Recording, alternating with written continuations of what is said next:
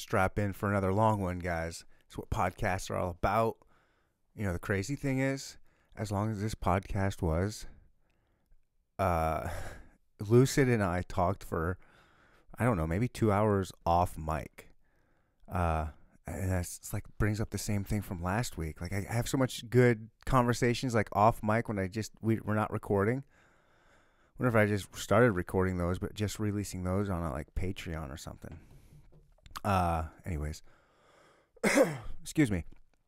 Daniel Bartle, aka Lucid Flows, returns.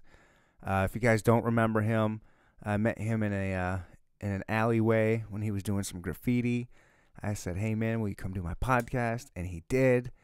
And we've developed a little friendship ever since then, and it's been awesome. And it's really cool to have met him and have him on the podcast, and just because I respect him. Like, he's super smart. He motivates me, and he probably doesn't even know it. And he's always really just super nice. And what's the word? I don't know. I'm gonna skip it. Anyway, he's just a really cool dude. I hope you guys like this episode. I wanted him on just to hang out and talk to him. He's just one of my favorite people, and he's an amazing artist. Both like graffiti, regular art, graphic art, and like rapping. He's like an awesome rapper. He's got this older album that's just, we talk about it in the episode. It's got a lot of real Wu-Tang feel. It's phenomenal. You guys check it out if you can find it. I don't even know if it's on Spotify or anything. I haven't looked. I've got the CD and I just listened to that. Anyways, I wanted to promote his new music video that just dropped on YouTube.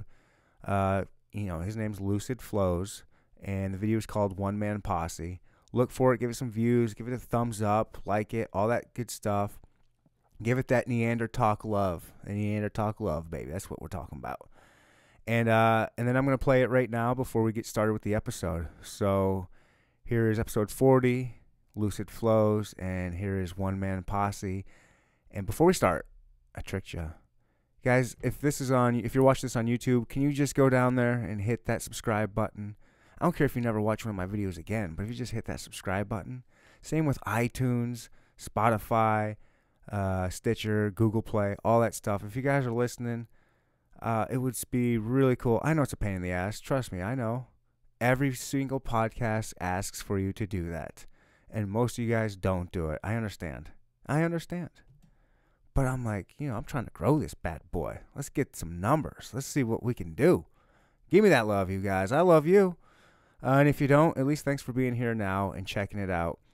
Episode 40. Lucid Flows, but first, One Man Posse, and that's my new motto.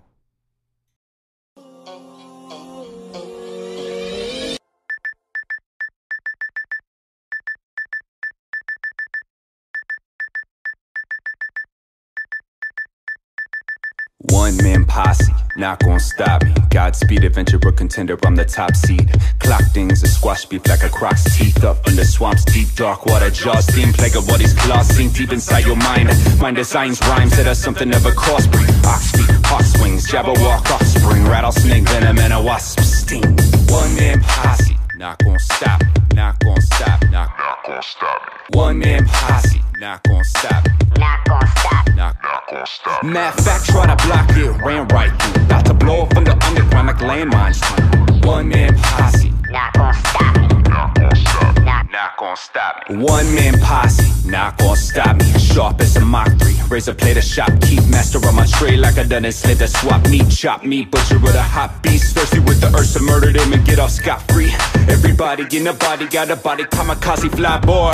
It's the same old story, another plane going down in a blaze of glory because of one man posse. Not gonna stop, not gonna stop, not gonna stop. One man posse, not gonna stop, not gonna stop, not gonna stop. 6 minutes I'm on, I'm swilling with my brew. Evil dollar for sure, don't even need a crew. I'm a one man posse, not gonna stop, not gonna stop, not gonna stop me. One man posse, Turby, Topsy, cannot clock me. I'm moving at my speed. They try to copy, Cotton, Oxy. Death will separate them like Whitney and Bobby. Stick with me probably, not if it's a problem. You got me. This Tim shit is whipping jalopies. Can I be the odd B? A-double-L out sloppy. Bum with a mean right hook like Rocky. Got me, Dean, he the opposite of cocky. Cool as Iceman, dog fighting in the cockpit. I don't care if fans try to mob me. Ready for the love, Abu Dhabi and oddly less than the best if I copy. Assimilated garbage is honestly not me. You got 3 seconds for Goliath, feel the knock. Nigga, I'm David in this bitch, a fucking one-man posse. They ain't gon' stop me from doing my thing. The independent affiliate, mad militant, similar to a gang. The spit still critically acclaimed. Bitch chill, sit still, big deal. Still minutes in the game. How they gon' stop me now? You gonna come top me how? You cocky enough to box me? I'm Rocky and Pacquiao. I crack jaws of assholes, fragile as glass Joe. You can crash and burn in a furnace next to a gas stove. Bitch to snap again. You been bitching and babbling. Shut up and take a listen, bitch. You been missing what's happening. Cities unraveling, and it's wrapped in the fact that these shitty rappers is passing as advocates for immaculate. One man posse, not gon' stop me. Too innovative to be barricaded or box me. Hot flow, hot springs, hacker save face, rip break protocols are all anonymous proxies. One man posse, not gon' stop, not gon' stop, not gon' stop. One man posse, not gon' stop, Not gon' stop. not gon' stop. Matter of fact, try to block it, ran right through. About to blow up from the underground like landmines. One man posse, Not gon' stop. not gon' stop, not gon' stop.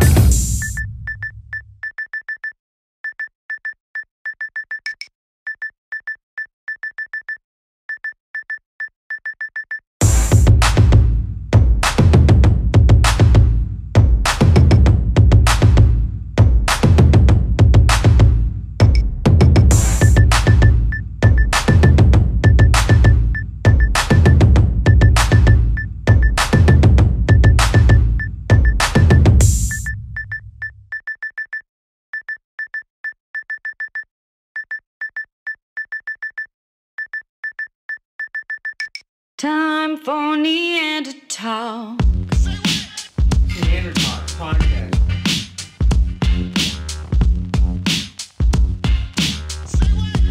Podcast is always in my head. Listen to Neanderthal.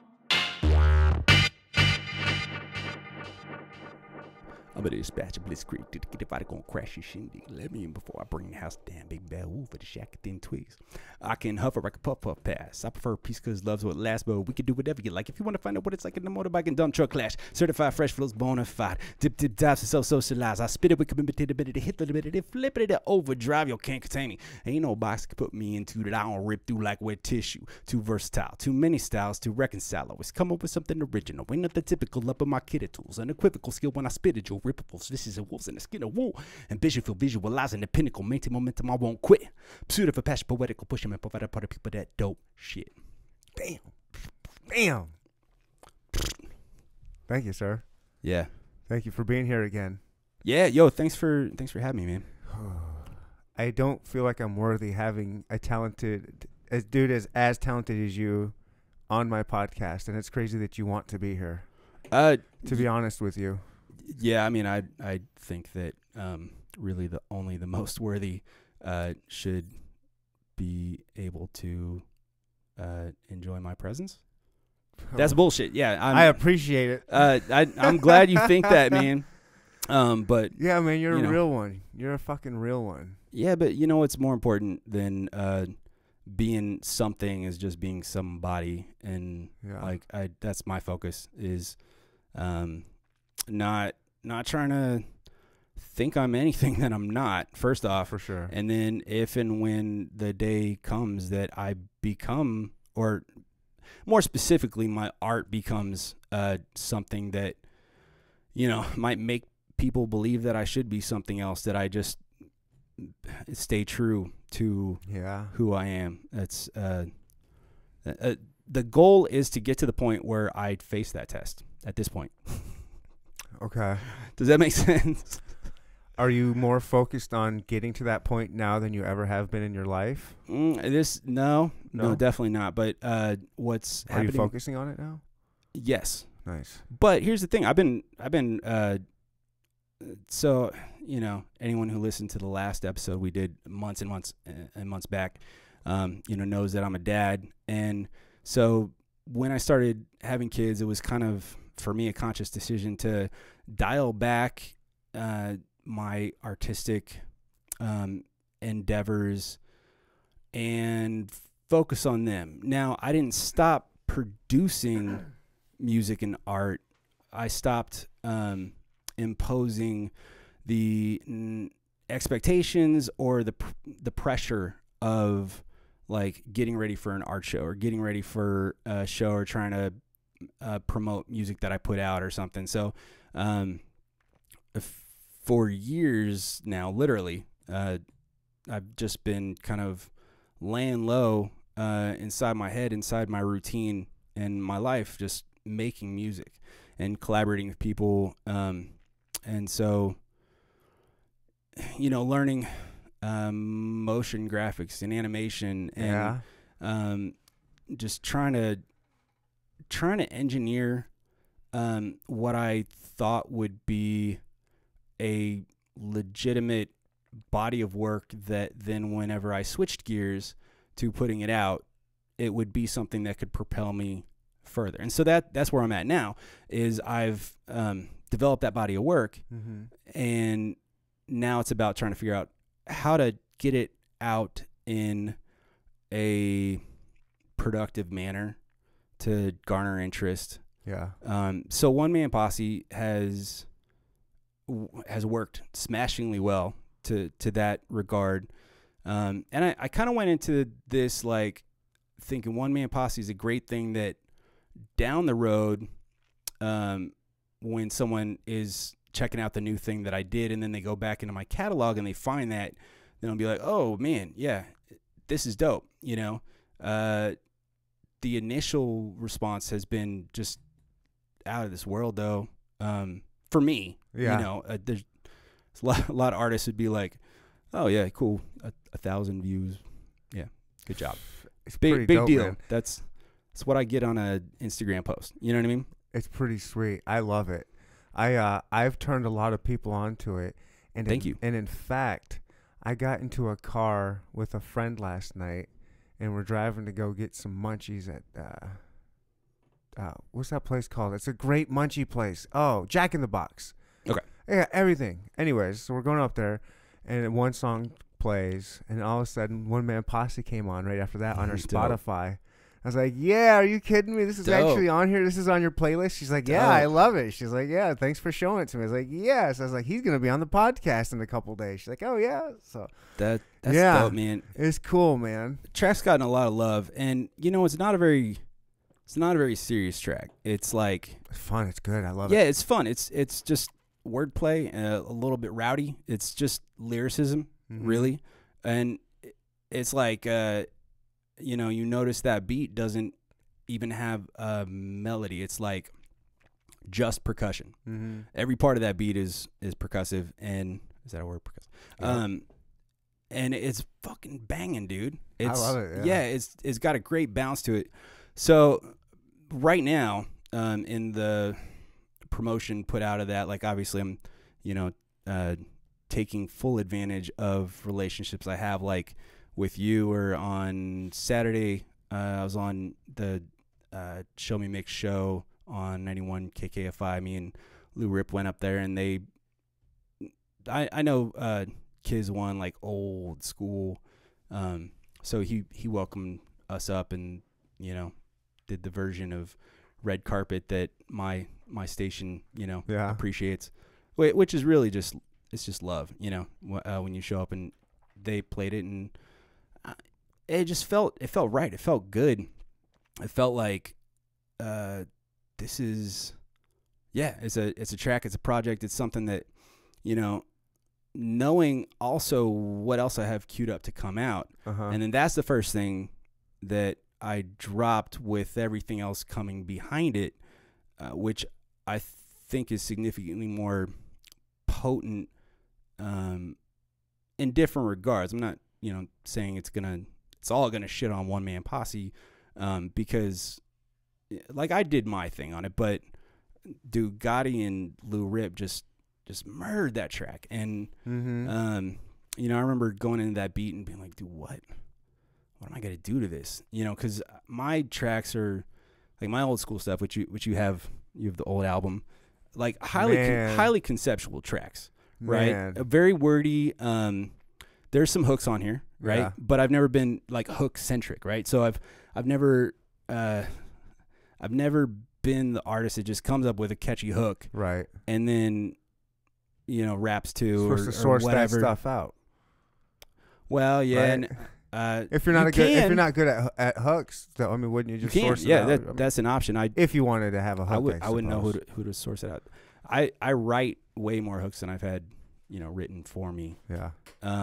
Hey, is it fair to say?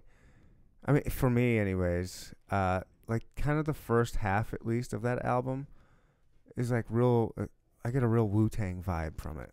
You're talking about Project Lucid? Yeah, Project. Is that what it's called? Dude, I was a super Wu-Tang fan. I would say that Wu-Tang was probably the greatest influence on me when I was young and stupid and naive and had just started college and was smoking too much weed and Every white dude, kid in the 90s, right? Yo, I want to rap.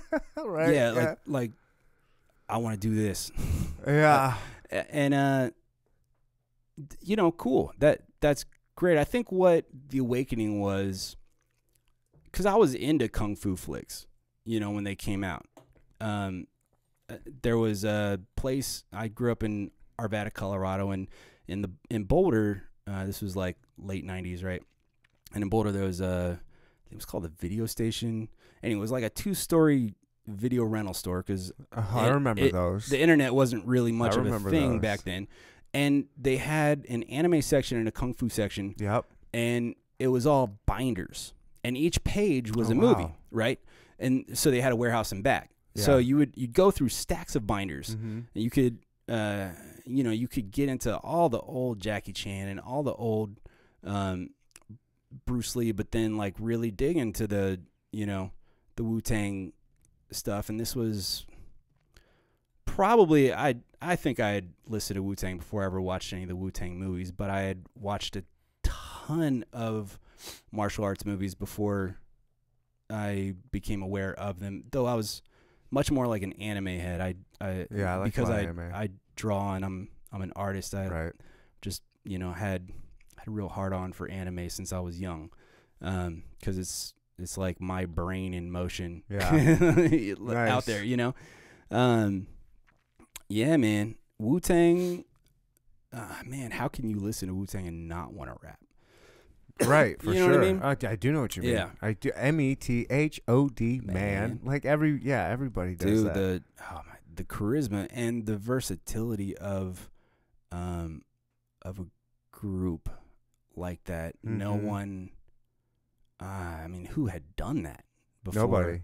With the depth, it's Mhm. like, it just seemed like the squad was so deep and it was so versatile, and like each one had their own thing and their own mythos. Like they were mythological creatures and had so much depth, and like it was also, since it was before Spotify and before This was age of MTV, when MTV was real popping. dude, yeah, and you couldn't just go on YouTube and look up a Wu-Tang video. If you wanted to see a Wu-Tang video, you had to catch it on BET on TV or on exactly. TV So you at had a to have certain cable. time. I didn't have cable. Yeah. So I think the first time I actually got to see a Wu-Tang or you had to buy video, their tape.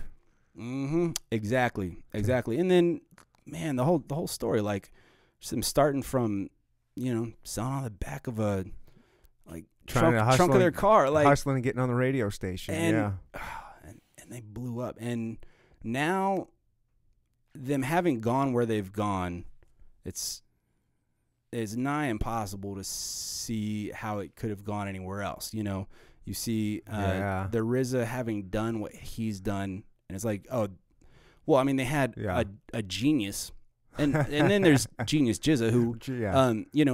is one of my favorite lyricists, but RZA, like, he just thought, I mean, I don't want to project in his brain. What I witnessed is someone who sees the world in a capacity larger than most other people, Mm-hmm. and had something inside of him that superseded his environment and worked within this dynamic, and like found his way into movies and doing soundtracks. Yeah. And I love watching him. acting, I love watching a movie that I don't know he's in, and then he pops in. It's like, oh shit, that's the RZA. yeah, I love it. It's like, yes, this movie's great. dude, and no one sounds like him. Yeah, or even No. kind of looks like him. He's got kind of a Yeah, unique not really, look. very unique. Yeah, Yeah, absolutely. He's a unique And, dude. I mean, all those dudes, all of them. they all seem like royalty. They are you know, royalty. Yeah. Oh, I mean, obviously, like hip hop world, they are. I'm just saying, What like, would ODB be like right today? You think? who would he be like? What Or- would he be like if Man, I don't ODB know. was still around? I miss that dude. I miss that. Have you seen his son? No. Robin over here. Do me a favor. Click on here. Hit the Google button. Hit oh gosh, ODB. Just ODB. Old Dirty Bastard son. Oh, what is his name? I mean, Young he- ODB. he had, Young like- ODB. He had like 13 kids, right? Or Hold something. on. This dude is. Oh my God. Yeah. ODB Jr. He gosh, what did I see him? I saw there was some kind of documentary, a Wu-Tang documentary, and they did, Spitting image. and they were looks That's just crazy. like him. Looks Yeah. just like him. So does he rap? Yeah, and he tries to sound like his dad. How would you not rap if you grew up in? If you were ODB's kid and looked Yeah. like that, and Yeah, looked like absolutely. that. Yeah, but like ODB seemed like he's like it's like that bright burning star that just Mhm. like it's expending energy at such a degree that Yeah, you can't not see it, yeah. but it's not gonna last Oh, that for a just long time. sucks. And yeah, I agree, but it's also really cool as now that I'm getting older, and a lot of me figuring out my stuff is engineering like the long-term strategy, right? And then seeing those dudes, seeing Method Man on like a news channel, like wearing a suit, being that dude, and then seeing him in in any number of TV shows yeah, and being this character or that character, and he wasn't He's so talented. attached to Yeah. like, oh no, I have to be the hero or whatever, Yeah. or I have to be like the hardest motherfucker on here, right. that he could be on the wire, and he was still, he was still like hard, but he was not the hardest on Right. that show. But he also killed the performance, and So talented. that takes, Jeez. yeah, man. And I mean, we could really just talk about Wu-Tang all night and Who probably couldn't? not run out of content. Right. But very influential on me, absolutely. I mean, I grew up with comic Good. books and graphic novels, and Yeah. and to me, listening to their music was just like listening to a graphic novel, right? And it gave me the realization, the eye-opening that I think that's what I was attracted to. Yeah. I was talking to my just via my homie Lou Rip on Instagram, I think yesterday, because he posted, That dude's dope. Um, Shout out to Lou Rip. dude, Lou Rip That is dude's solid. That I've been dude. I just found out because of your one man posse, Yeah, and then he's been associated with you. The dude actually followed me. I got a little. dude, that It was pretty awesome that he followed. So shout out to Lou Rip. Yeah, that dude's sick, man. He's super talented. so like I knew who Lou was, but like back in the day, I'd written this verse, lucid on deck, prep the jet set for takeoff, aim high, gray skies, stretch all the way across my line of sight, behind which lies a great beyond, gone yonder under venture into chaos. And like every time I was in a bar with that dude just run, and he's, what is he, like 6'5", 6'6", 6'7", or whatever, big motherfucker, and he just like run up in my face, lucid on deck, prep the jet set for takeoff. And I mean, I've had a lot of people give me props about like my shit, but I've never had someone like so emphatically excited about just some lines I wrote that they Cool. would come up and like spit him on my face. And then, Oh, cool. obviously, like he is no slouch on the mic Yeah. by any means. And so it was years in the making for us to finally find the opportunity to work together, not just on some tracks. We did some tracks. I was on It's called Push a Man. It was like the hidden track, I think maybe only on the CD version of Vestige Autonomy. And I love that track. It's really dope. It samples the old Push a Man. I'm the Pusher Man. Mhm. Yeah. Yeah, and the bass line, it's like really fun to Yeah, ride. yeah. And so the way we both just kind of went in on that track, it was really cool. And I was like, dude, we just got a good vibe. But then it was again a long time later before we started working on more stuff. But from the beginning, I had that dude slated as like if I find the right spots, like I want him on my shit. One Man Posse, he just like I wrote my thing, and I went on the real strict like rhyme scheme of Posse, Godspeed, Adventure, Contender from the top seed. My whole verse is like I don't think I break from that rhyme scheme in both of my verses. And then Gotti did the same thing, and he freaked it. He Yeah. like took it in a whole other way. And then Lou comes Cotton, in from Oxy, yeah. oh dude, Whitney and Bobby, yeah. yeah, and we could break down those verses. And Yeah. Lou and I were geeking out on Gotti's verse the other day because he just has the crazy shit in there that you don't even realize. I'd be ALL out sloppy, and it's like oddball. That dude's dope too. Oddball, like outs. It just man. Anyway, A great song. I like it. I've listened to that song a lot. I bet. You make music, you listen to it ad nauseum. Do you make love to that song? I've never made love to that song. How about to any of your songs? No, I think that'd be weird. Would it? I think so. I personally don't feel like I make very sexy music. Yeah, I'm not saying do it for the sexiness. Just do it because that's right, babe. That's right, babe. How are you feeling getting banged by the dude that made this dope track? Also, really don't know that my wife would be into that. Like, she would probably start laughing. Really, Yeah. or just think it was. I think she'd think it was silly. Sorry, I gotta throw a little monkey Oh, wrench at dude, you. yeah, throw away. That's why I'm here. I'm not here to Hell yeah, just man. Thanks for being part. Thanks for throwing me into your media tour you got going on. That little radio thing, and then you said you got another thing going on pretty soon. Yeah. Are you really trying to like if just my homie Belico hits me up, then trying to we're just supposed to pimp all this? Here's the thing. I'm trying to do everything I can do, which is not a lot. So Yeah. one of the, I don't know, if you want to dig into One Man Posse, it's like, to me, the premise of that is a lot the DIY approach to things. I love it. That's if all I anyone do. listening to this has seen the video and doesn't know that that I edited and animated that video, also, now you know. And it took me a long time because I didn't know how to edit and animate before I got into that video. Oh, the animation of all the words and stuff. Yeah, so type animation. Yeah. That's a type of animation. Yeah, I'm not. And there's a few other flourishes. Yeah. Now the jittery. I was hanging out with my homie Neil, who I used to live next to back in art school, but he's out in Whitefish, Montana these days.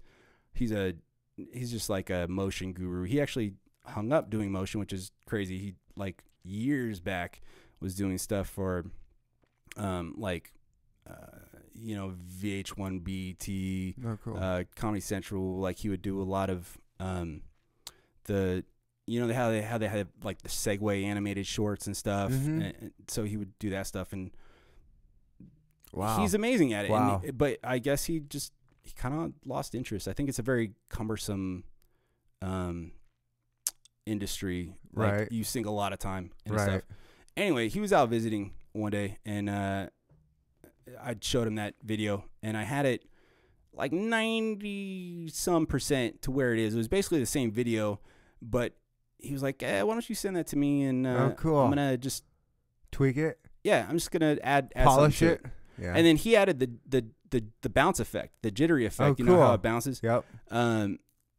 And he used, he coded that in.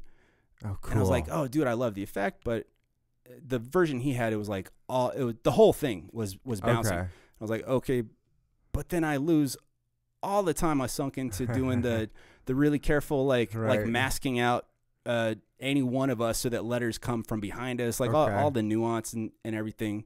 It's like, well, that's not there then, you know. And also was kind of giving me a headache to Right. to watch it so Constantly. jittery. Right. So he gave me one version with, one version without, and then I edited it in and out. But and then he also added there's like some particle effects, like it looks like maybe there's a fire and now there's like ash kind of floating through Yeah. the air. Added that kind Yeah. of stuff. So it's like One Man Posse is kind of a DIY thing, but at the same That's time, so cool. Wow, that's um, so cool. It looks like it's got so much production and professionalism put to it. It looks like it just looks like a big deal. And I'm not saying that it's not, but that it's a DIY thing and that it looks that dope. Yeah. That's sick. I love that. So Obviously, because everything I do is DIY. yeah. Well, so you appreciate. Yeah, that's what I'm that saying. is. I love it. That makes it even better. Yeah, it might seem less impressive if I were actually able to quantify the amount of hours that I put into it, and then someone like sat at a computer for that amount of hours. They might be like, okay, this is a lot less impressive to me. No You know, way. but Staring at a screen for hours, dude, that's not easy to well, do. and learning how to do it at the same time. I know. Yeah. Yeah, but so that I don't know, that video it's dope, largely because when we made the video, we just like kind of vibed out. Like everybody that was involved in that video are homies of mine. Gadamus, we were roommates for some years back in the Oh, really? early 2000s. Yeah. That dude's dope. I like his stuff a lot. That dude's Dude, sick. how can you not like Gotti? Yeah. Gotti draws too, and he's really Oh, good really? at drawing. Yeah, I mean, Oh, he's cool. he's an artist. But his rhymes, like when we lived together, he would just like he'd write rhymes and he had verses all over the house. And His rhymes and his style and his voice, and he has a cool look. You know what I mean? He's just dude, a he's cool a looking natural. dude. Well, and one of the things He's a that cool looking dude. yeah, one of the things that jumped out to me when I was editing that video is he had given me. It was like he was seeing his rhymes in front of his eyes, and then when I saw him doing motions to his rhymes, it was like he was instructing to me how to, like when he does the odd Yeah. B-A-double-L, you know. And I Where, was like, how to make your video oh, with well, the yeah.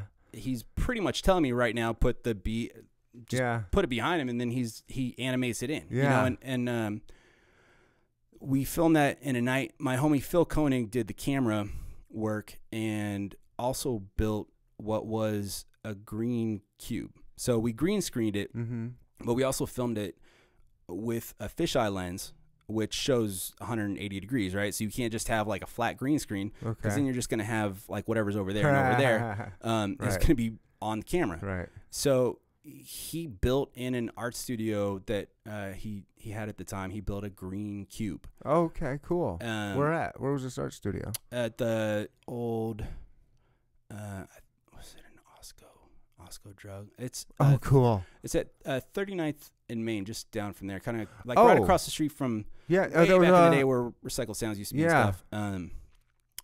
Westport Road Yeah. and Main Street, and it was in pretty sure it was CVS. There was a CVS there, right? I think it was an Osco drug, like Hmm. back when Okay. it was like pre-CVS or CVS was not. Okay, what it but now there's a CVS there, I think, right? there might be. Well, so that building's an artist studio. They turned it into artist studios. Okay. My homie Syke did the mural on the outside, and Dude, you know all the coolest people. I lucked out. I came up with these dudes, Right? and yeah, man. I mean, we all kind of. I like to think we all just sort of motivated each other to Yeah. always be stepping up our game, and then Nice. decades later, Mm-hmm. those of us who kept doing it, kept stepping up our game, we're doing stuff. You know, that is the one of my favorite things about this podcast is it's really gotten me involved with local music and like how awesome the local scene Kansas is City here. has a dope. It's local insane. music scene. It's And- insane. Like there's people I've never heard of. Like I just for whatever reason I've never gotten super balls deep into local. Of course, Tech Nine and Strange Music, but I never got. Well, it's always been like it's awesome. There's so many amazing. Like it's always been like ugh. well pocketed. So there's since I came here, which was in '98, and I found a really fervent but pretty small hip hop scene. Yeah. But that's why everyone knows each other. It's like everyone Right. who was doing stuff back then knew who each other was because we were sharing a lot of venues. Right. That We makes weren't sense. sharing a lot of venues. We were a lot of us sharing the few venues that were available. Sure. And everyone who was actually, showing up and trying to do shit. Like you didn't.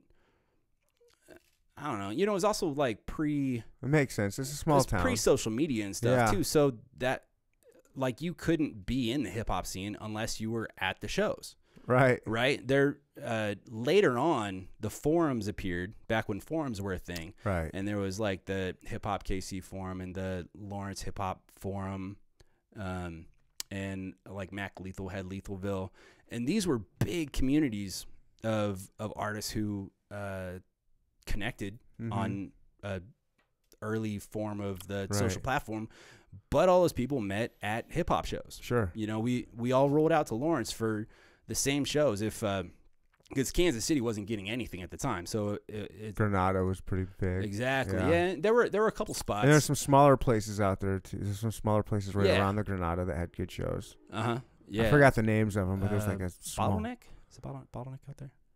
I That haven't sounds been in familiar. Lawrence in a minute, but Yeah. I saw amazing shows in Lawrence. I saw did I see KRS in Lawrence? Oh, nice. I saw Hieroglyphics in Lawrence. Saw Talib and Mos in separate shows in Lawrence. Saw Das Effects in Lawrence. Saw really I shouldn't go down that road because it's just like Mm-hmm.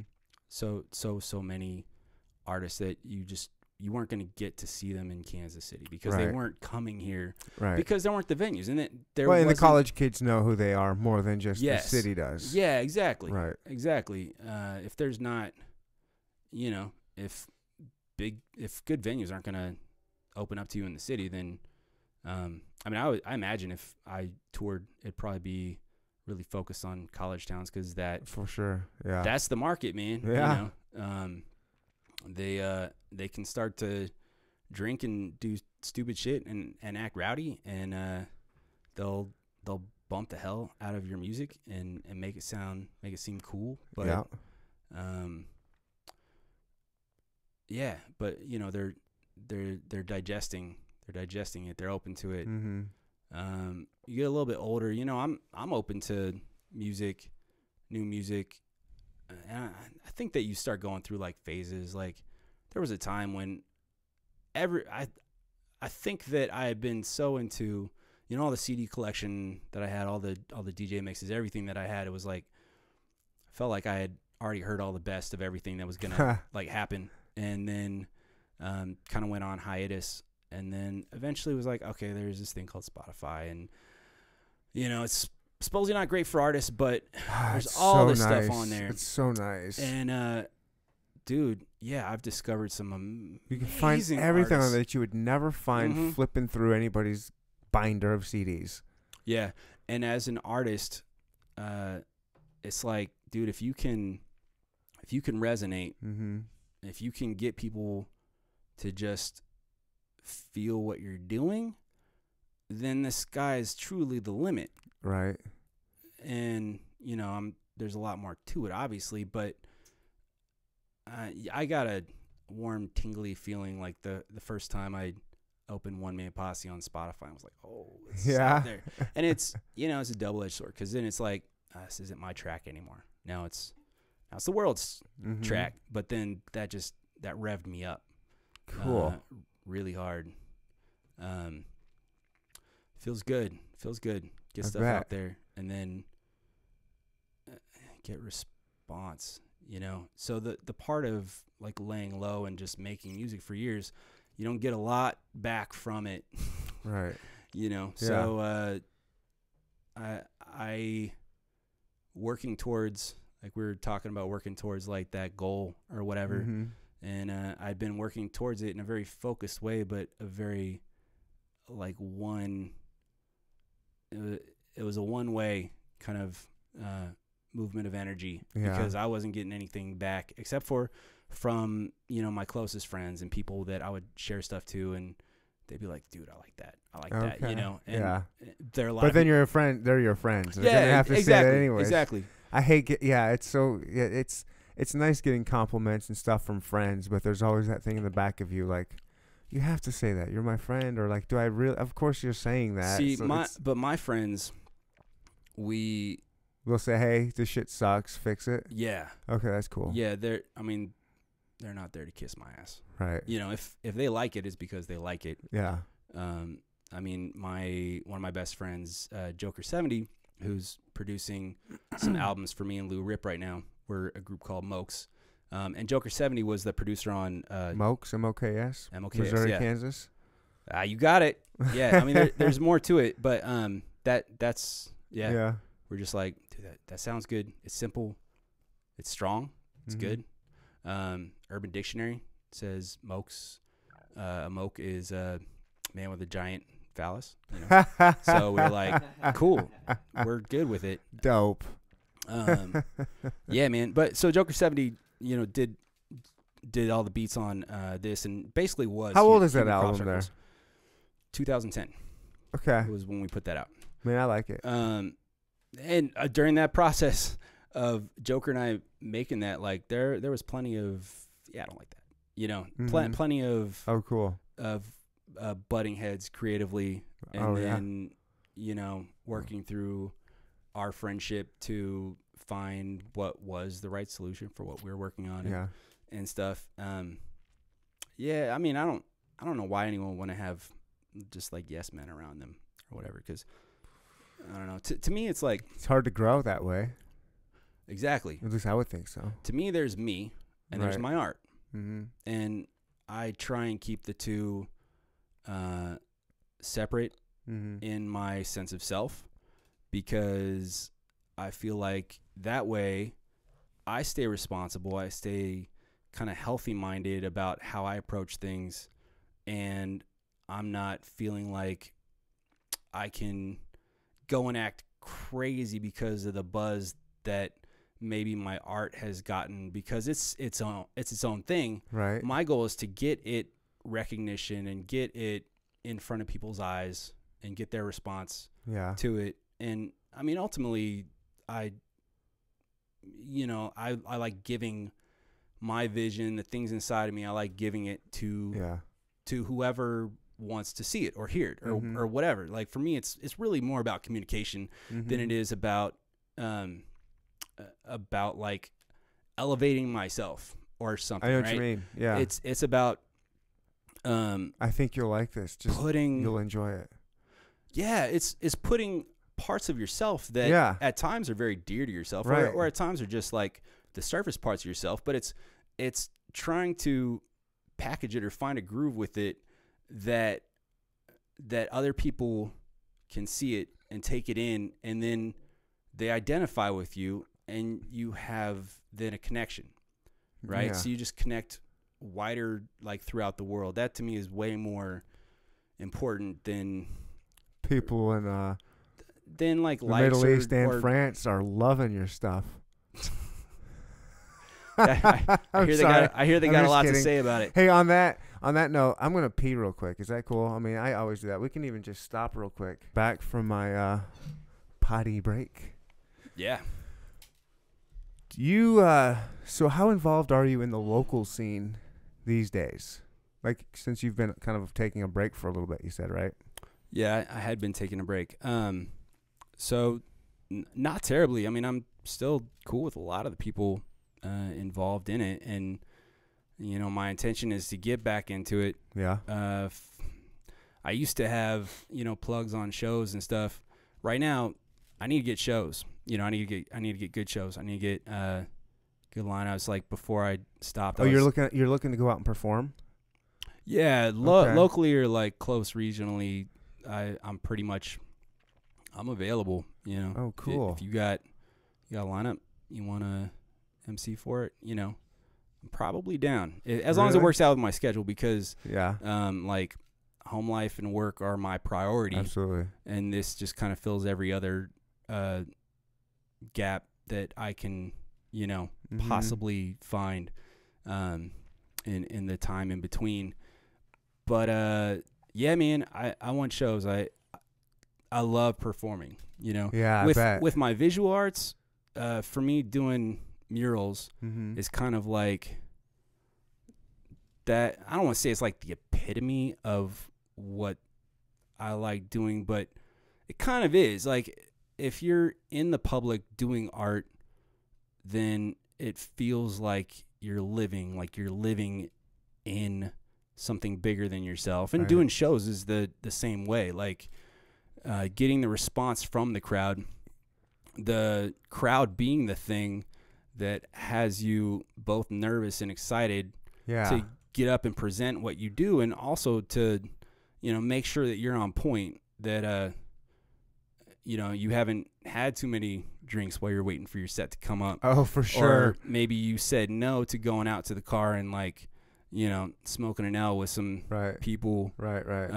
right before, because that's not what you're there for. You're know, there to you perform can do and that put your stuff best any on. day. Right.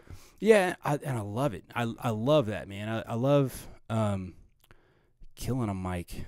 Feels so good. I bet It feels so good. I bet. I bet, man. Makes you want to just do it again and again. And man, the thing about rhyming is, like, if you can say something and you can make it rhyme, it becomes powerful. Mm-hmm. And so for me, like, trying to find one of the hardest things, like, starting out as an MC, sort of like dial it back to when I was first starting, and like you were talking about, you know, do Wu-Tang have an influence? Yeah. So yeah, okay, you're like, oh, I love Wu-Tang, I want to rap. Yeah. What do you rap about? You probably start writing raps that sound like you're part of Wu-Tang, but they're not nearly as good, and they probably sound really silly. Right. You know, but you start where you're at, and then, like, you're freestyling, and, you know, maybe because everything that you hear is rapping about, like, you know, bitches and drugs and violence and stuff, then Right. that's just kind of, that's the reservoir you have to draw from, and Sure. you find yourself saying things that aren't really you. Mhm. And I had a huge conflict with that when I was starting out, because you know, it's hard to own something that's not you, unless you're the type of Yeah. person who does that, and I'm not. Right. So, like, then self-discovery becomes the engine for figuring out what that is, and then discovering things about yourself, the world, or just, like, what, you know, you're into, and then figuring out how to convey that Right. becomes like it's like a puzzle. Okay. Kind of. So, I mean, it becomes startling when you're trying to, like, really convey an idea. How through music even? Yeah. How some words just end up rhyming, and it's like, holy shit. I just, you know, like, I have some verses that it's all one idea, one story, whatever, that cohesively conveys a concept from start to finish.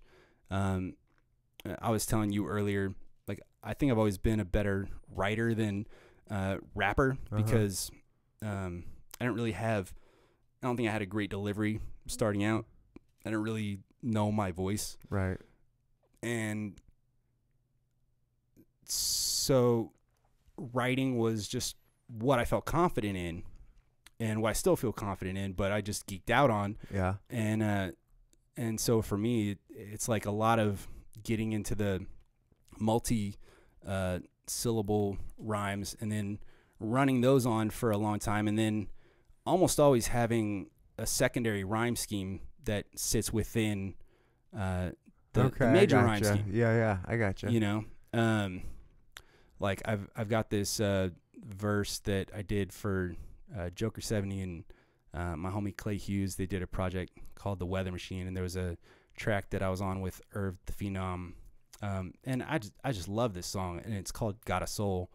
And the verse that I wrote is, I got a soul the devil wants to take, and is gonna get if I don't heed precisely what's at stake. Cold-blooded snake trying to suffocate my love with hate and draw me down to lock me in behind his dungeon's gate. No one escapes from the fate. Maybe it's running later just to wait in some mistake that would have come to make in the future. Later or sooner, who are we to complain when the souls that we sold are gone for good and greed is to blame? It's a corrupt disease of the brain, this need to attain a certain status and achieve some acclaim, conquer kingdoms to reign over at the cost of a legion of slain soldiers, the corpses fuel, feeding the flame, and a furnace of the hellfire propelled higher, riding on the wings of a plane inside a hydrogen bomb. See, there's a line that's been drawn between what's right and what's wrong, and be damned if I could tell which side that I'm on. You know, so you hear in between. I see, like, in between whole, rhyme words, there's like, you know, I get into other rhyme schemes, but then to do that and maintain like a cohesive train of thought is a really fun puzzle for me. I can see and that, is extremely powerful when you deliver that to people, and you know, and you don't fumble on the lyrics at all, or whatever, but you get the opportunity to really put the emphasis on those rhyme words, and there's a power in rhymes, man. There's a power in rhymes that you can like send chills up someone's spine if you do it right. It's you know, I was married for a time, and my wife wasn't really big into hip hop, and I'm a hip hop head, OG hip hop head. Yeah.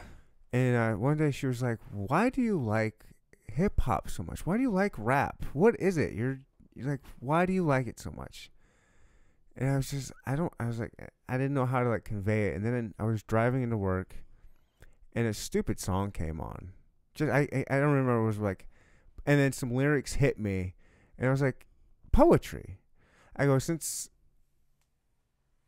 for just millennia, I mean forever, human beings connect with poetry. Yeah. It's gone so far back. I mean, even before Shakespeare, like poetry's huge with people. Pre-written word, pre-Gutenberg press, like and so this is like modern day poetry. That's how I feel about it. Yeah. And that's and so I told her that when it hit me. I called her up. It was like, 6:30 in the morning. I was like, I know what it is. This is the real answer. And then you kind of broke it down. I was like, it's just the poetry. It's just like, I love the poetry of hip hop. It's just a beautiful thing. It really is. Yeah. And when you get some good, like, I love bass, and you get some good bass with some awesome poetry, and it just comes together. Man, what's not to love? I did a year at Colorado State before I transferred or transitioned to the Kansas City Art Institute. And I mean, there are numerous reasons that state school was not for me. Although Fort Collins is a really cool town. But shit, what was I? It's my first brain fart of the show. Nice. Let's take a drink for that. Go ahead. And then what were we saying? That I'll connect my poetry. Poetry. Oh yeah, poetry and hip hop, and how much. Yeah. So like when I was in high school and stuff, I was always in like the gifted and talented and like creative enrichment program kind of track of things, right? And I think pretty much because I was a visual artist, because I didn't perform great in my other academic studies, but I always had a well above average interest in visual arts. My interest, I think, often superseding my actual skill level, but one begat the other. Yeah. And so somehow, and I forget exactly how, but that got me into a class at Colorado State that it was like kind of a magnet class of like all these other kids that had been in like gifted and talented programs and stuff.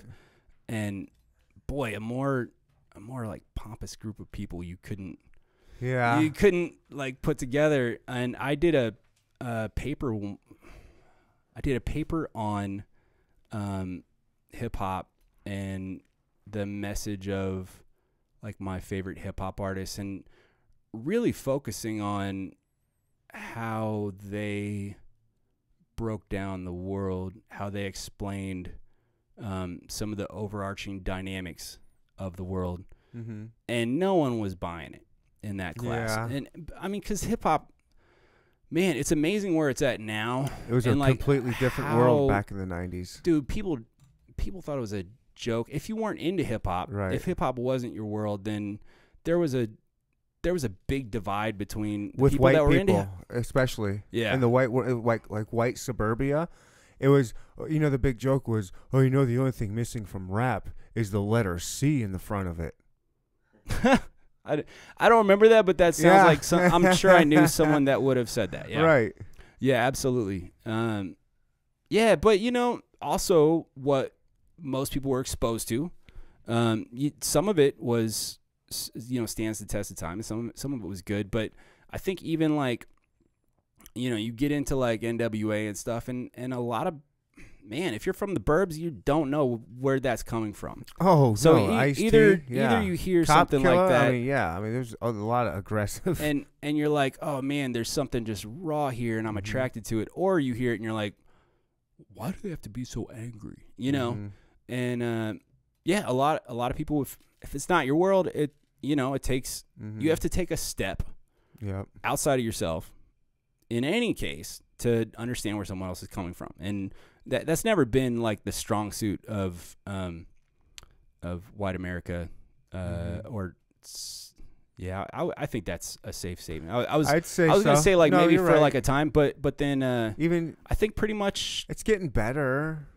It's getting better with the internet. I hope so, man. With the internet, it's gotten better. Look how big hip hop is now. Yeah, but it's also just, like you look back at what, like the rock and stuff and like the alternative rock that at the time was not accepted by like the broader base or like mainstream America. And then that stuff became just what everyone knew. And then once everyone knows it, then it kind of like seeps slowly into the consciousness, and like hip hop has done that too. People just heard it for so long, and Well, so and that's you know what? good. I think people open up to it. I think because more white people do it too. I Yeah, think that kind of helps with the white America. As Oh, they see more white people doing it. You know? Eminem did an amazing Right. amount of work in making that happen, and as someone who was actively rapping when Eminem came on the scene, it is like one of my least favorite associations for I bet. anyone to make when they find out that like Eminem, and Right. that happens a lot less these days, a lot because I look like Macklemore, and he's been popular. I never would have guessed that. If I wouldn't have thought Macklemore. If you see the right pictures, No, I don't not see it. I can understand why people would say that. I just wouldn't have we're, come we're, up with we're it. kind of doppelganger-ish. Yeah. It was like back before he was even known. My homegirl was Jackie was like sending me a video of his and being like, "This is you." That's funny. I get Stifler Yeah, all the fucking time. Yeah. All the time. For since Stifler was Stifler, I've been Stifler. yeah. Well, Yeah. people they want to understand things. They want to make associations. Yeah, I get it. I'm not mad at it. I'm sure. Yeah, we do it. We all do it. Yeah. I actively, try not to. I try and keep myself out of, being presumptuous Right. or whatever. But that's an active thing. Mm-hmm. Just wake up and you're like, oh, well, I'm not presumptuous of anybody. You kind Right. of have to. It becomes that way. At least for me, it was kind of actively making the choice to get past my presumptions about people. And I know it still happens. Like I still find myself having thoughts about someone that I see. It's human who nature. looks a certain Right. way or whatever, Mhm. and witnessing the thought come into my head that I'm like, Why am I Why doing did- that? Why? yeah, How many times have I been proven Ugh. wrong? How many times have I been proving wrong about judging a book from its cover? And yet here I am still doing it. Why? Stop, brain. Stop doing that. I have that argument with myself all the time. the brain seeks patterns, Mm-hmm. right? And I think that's what it is. It's like, oh, this is like this. Right. That's I think a big part of why humanity is so successful as a species is because we're really good at connecting patterns, and a lot of patterns, pay off to connect, because if you're just trying to survive or thrive and you find that a set or series of, choices, ambitions, goals or whatever move you in a particular direction, then you're going to utilize those Right. to their fullest, and keep going that way. And like I think that was employed a lot through the advent of agriculture, and I'm sure just like is so Well, they got so you. interwoven into Yeah. the absolute basic like fundamentals of us, is our desire to seek patterns, to see things and try and identify what's the similar thing to that, Right. and how to categorize it. And a lot of that probably stems from kind of our like fear identifiers or whatever too. Ones and zeros across the board. Binary. You How know, binary is our brain? you know why? It's because it's a simulation theory or simulation. That started when theory. the Matrix came out. I think it's way before that, but they just explained it in a Yeah. beautiful way. Yeah, I mean, when they did it, all the stoners that went to see that were like, dude, that's like the world. Yeah. Did you know Neo means one? Whoa, I didn't even put that together, dude. You take the N and the E on the wall. Oh, yeah, and anyone who had read any, Ram Dass or the Yeah. Tao Te Ching or something, knew that people have been saying that enlightened people have been, saying this for a long time. But it is, I don't know. I get tied up in things like for instance, the term woke. Oh, Right. no. Okay. I- Let's go. I hate it Okay, because I do to too. me, I do too. I don't know. I was really I've been into spirituality for a long time, and there was the part of my life where it was a new thing to me, and I just dove in, and I was like, oh, is it philosophy, or is it like a Buddhist book, or is it the Book of Five Rings? Is it Way of the Bodhisattva? Is it Be Here Now, or whatever? It's just like soak that in, and it all just kind of speaks to awakening, the evolution of mind and enlightenment. Mm-hmm. And then to hear a version of that be utilized as just like a trendy thing, Yeah.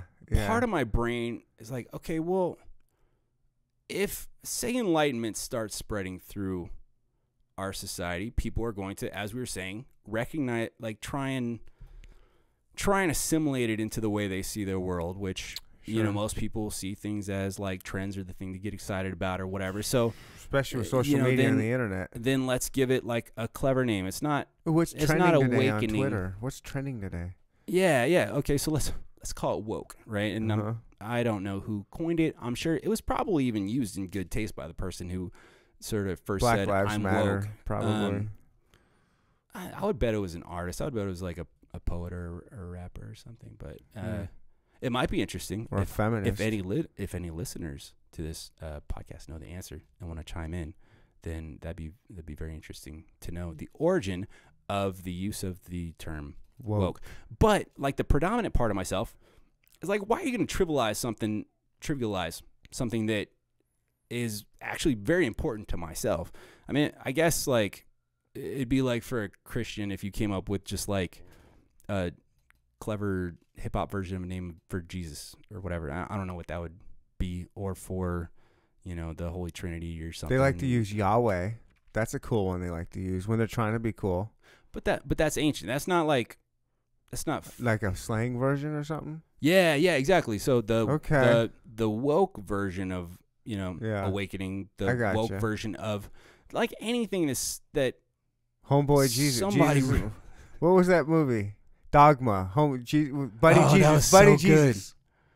dog one was so good. Yeah, Buddy Man. Jesus. Yeah. Yeah, they killed it with that movie. That was Yeah. really good. Yeah, I don't know. You know, it's very personal to you, the idea of, you know, seeking awakening, and Right. then it becomes just like everyone's woke. Who's not woke? Because, you know, if you're Mhm. if you're cool, you're woke, right? How many of those people have like a mature sense of what that is supposed to mean, even? Yeah. And It's a tricky one. yeah, but then who am I to judge? You know, It's a tricky So- one. It's one of those words right now that's just getting thrown around with yeah, with a lot of different meaning that's hidden behind it. People know why they're using that word this day and age when they're using it. yeah. But you know, if it was between that or YOLO, I'd probably rather woke. Okay. I don't know, because I don't know that we only live once. I don't know. Yeah. I kinda- don't kind think of a- we do. Kind of a bold assertion for anyone in this world to make, because That we live once? how do you know? Nobody knows. No, I mean, I think people Nobody think it. knows. Yeah. I don't know. People with like near-death experiences, you think? I don't. Maybe I they still have a- don't think. I think too much is going on with the brain.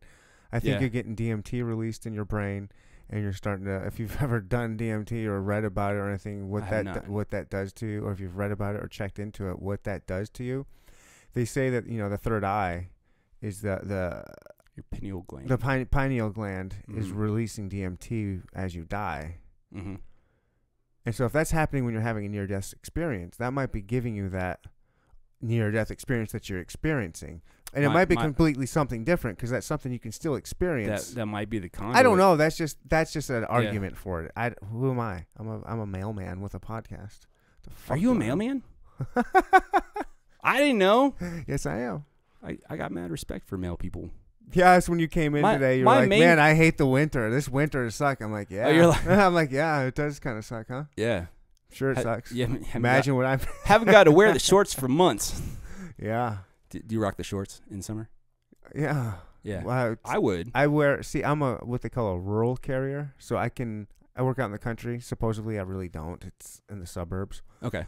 but I don't have to wear a uniform. There's a lot of in Kansas City. It probably Mm-hmm.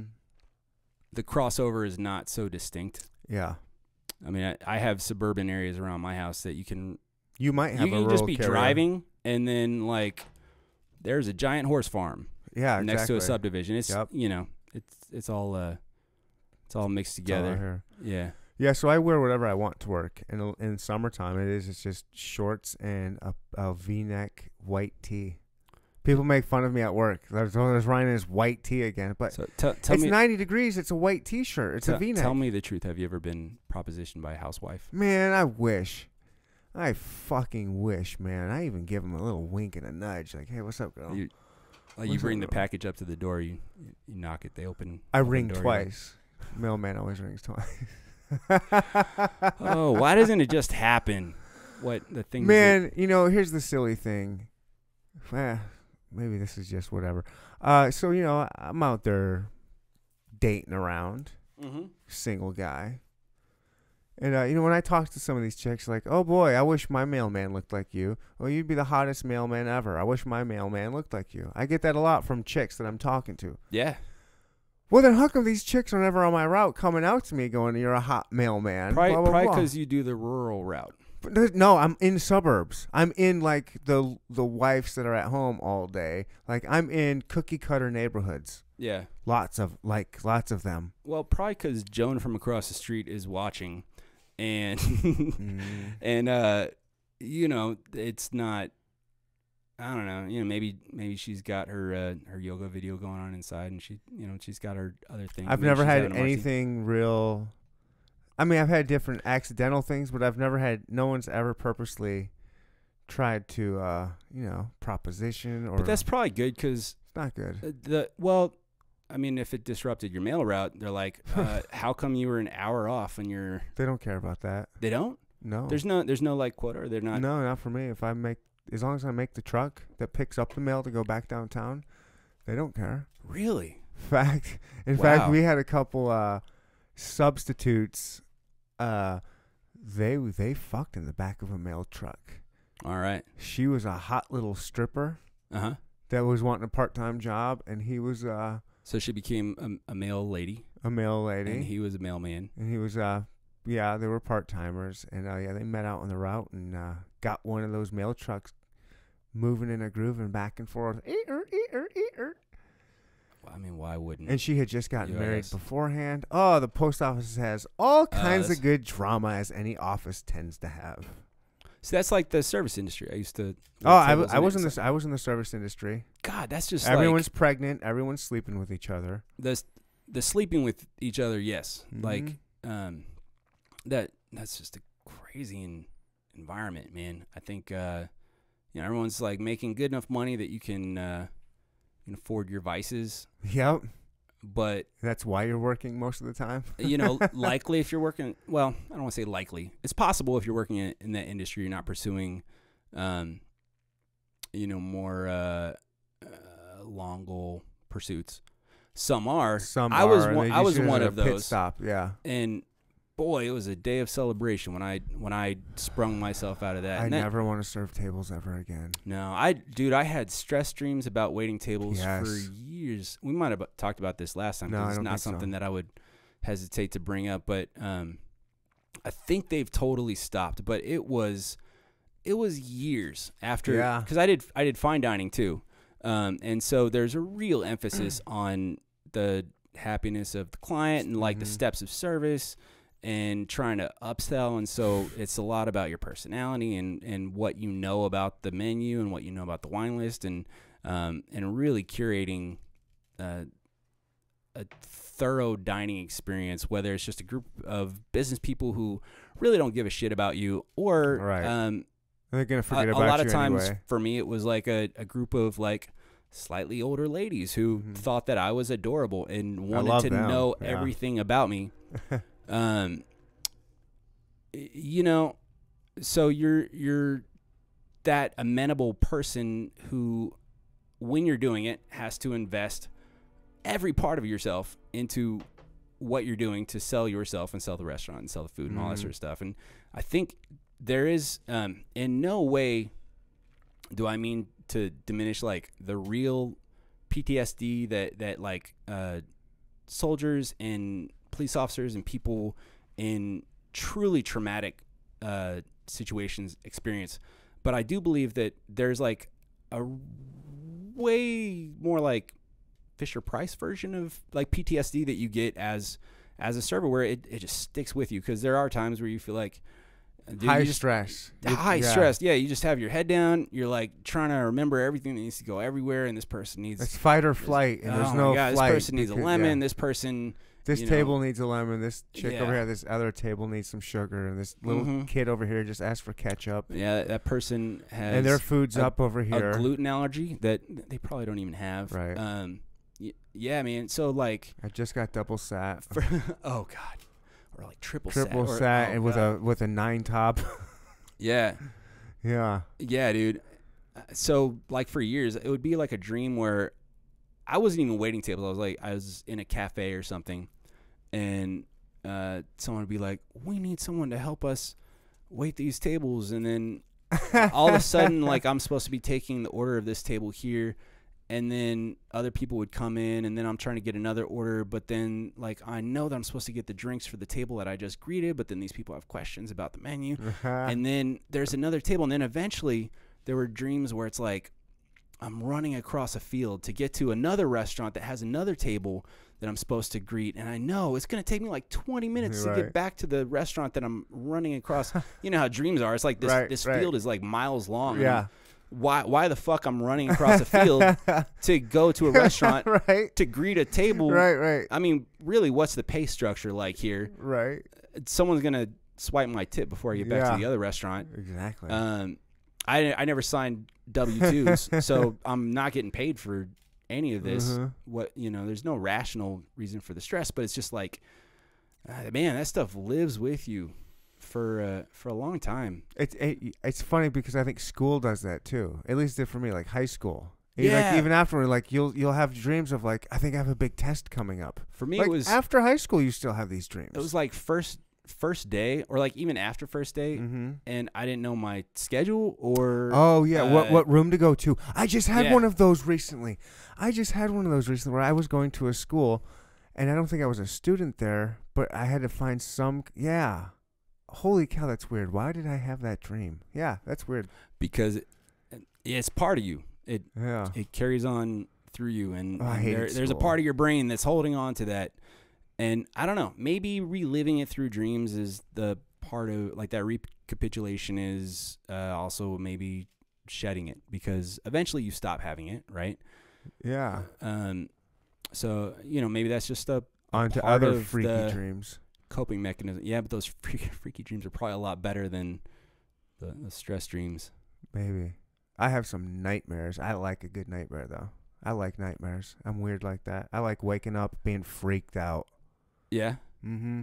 What would be your version of like a really freaky nightmare?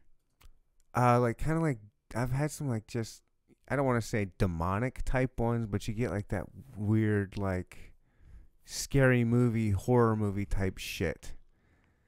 Like where you're going in the depths of hell. Whoa. And there's like crazy babies that are super giant with fireballs. Oh God. Dude. That's not normal? Amongst certain groups of people, I bet it is. Yeah. Yeah, I'm just a normal dude. I've had some nutty fucking dreams. I'll wake you up. Well, It's like, I've had some nutty fucking dreams and like knuckle clenchers and stuff that made me think like, oh man, I must have killed someone in a past life, because how did I know what it would feel like to like murder someone with my own hands, because that's just what happened in that dream or whatever. But I've never had like demonic baby monsters.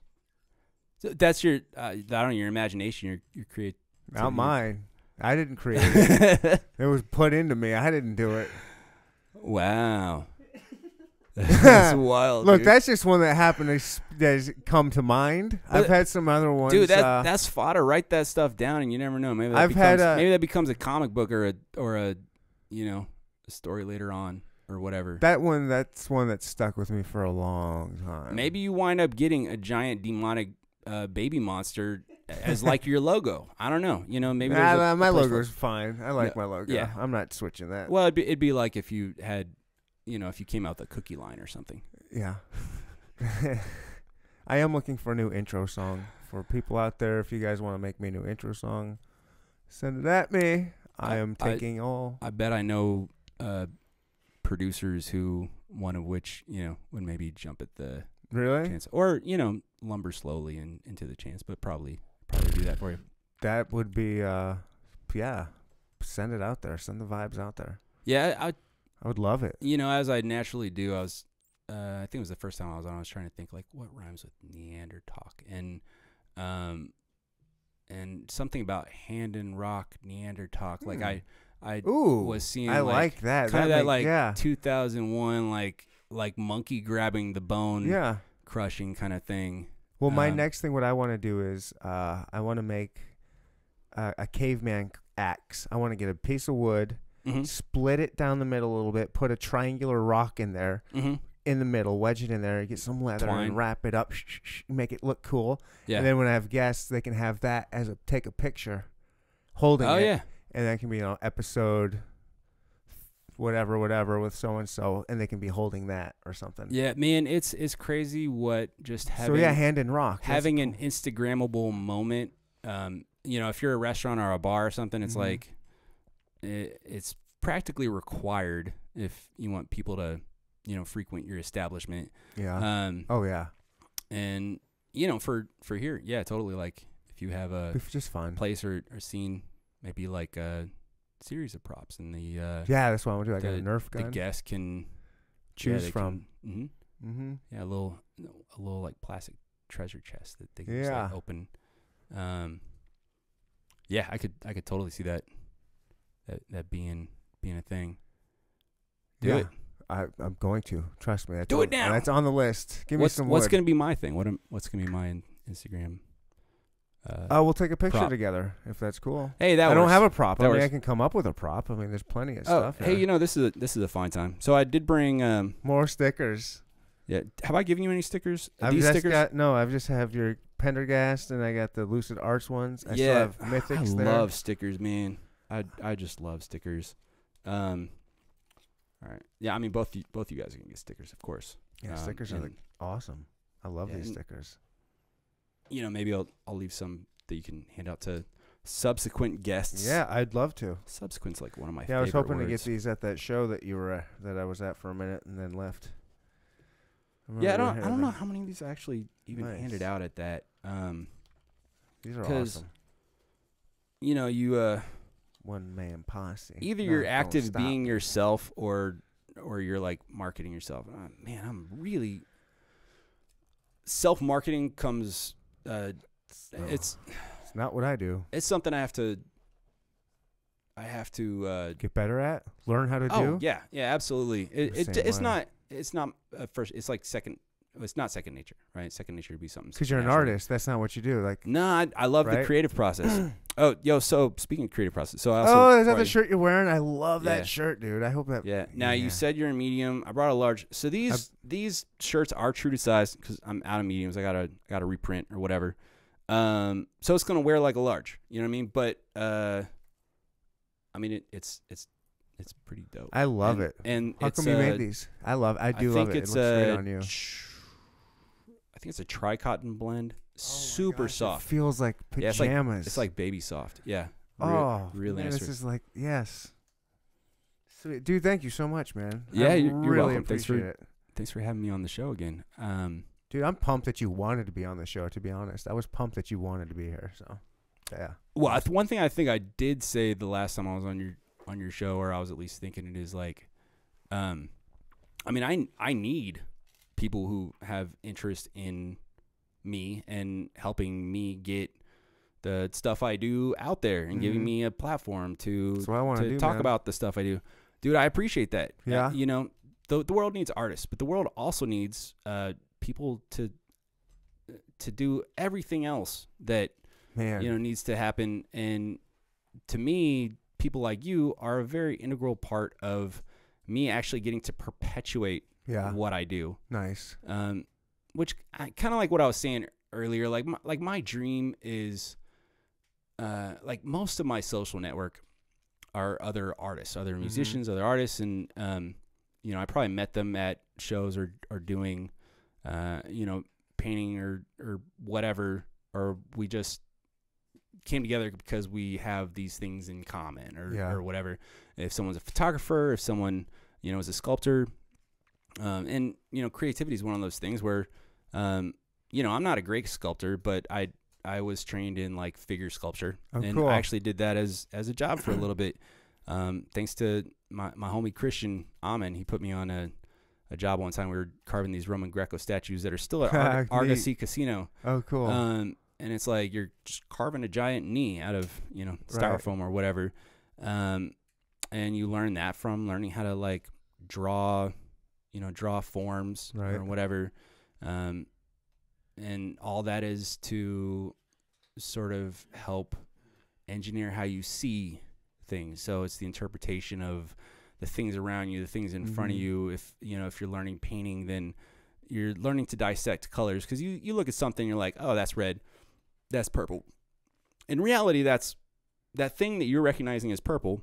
If you took a snapshot and then you stamp that color, it's probably not purple. Right. It looks purple because you know it's purple in context to the lamp, but because the light is a color it is, or because shadows are the way they are, or whatever. Yeah. It's probably not actually the color that you're yeah, perceiving. Yeah. So a lot of like learning to paint, learning to draw is learning to disassociate yourself from what you think you know about what you're looking at, and learning to evaluate that thing objectively. Okay.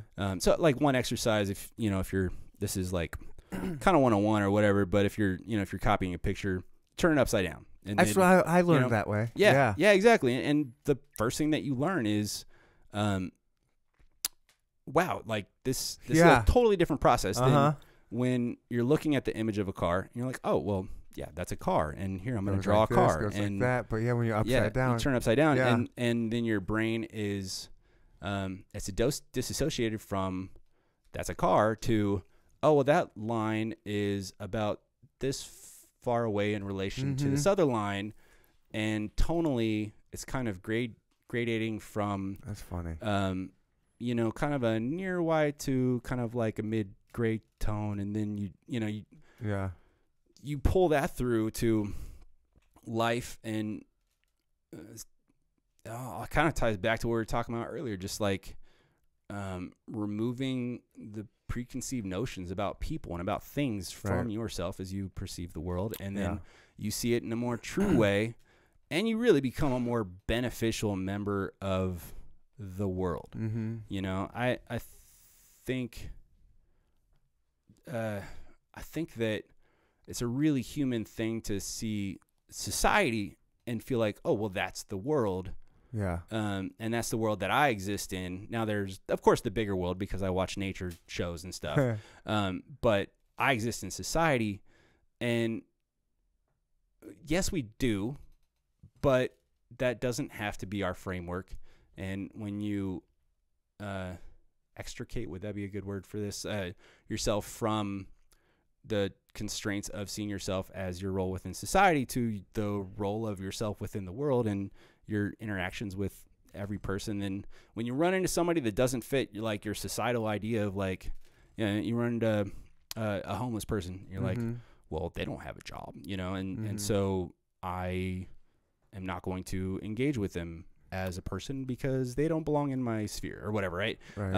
If you step out of that and then you see that this person is a person, and maybe you don't feel like giving them money. Maybe you don't have money. I mean, who carries cash these days? No kidding. But actually, I have an idea that I've been toying with, and I just don't know if it's a good idea. I had an idea that like, man, should I say this? I mean, if you know what, this is the kind of idea. If someone like bites this and goes and does it, it's not really gonna hurt me or whatever, because it's not a moneymaker idea. It's like how to sort of contribute, but the question is, I don't know that it's contributing, but the idea is like as an artist, to maybe cut like a really well crafted like stencil and then cut like pieces of cardboard and basically produce pieces of art that then you go around and hand out to panhandlers, and it's like sell this to the highest bidder. So like the idea is it becomes a piece of art that they could possibly sell for 5, 10, 15, $20 or something. If someone is driving by and happens to see it and is like, oh wow, that's a really dope piece of art. Okay.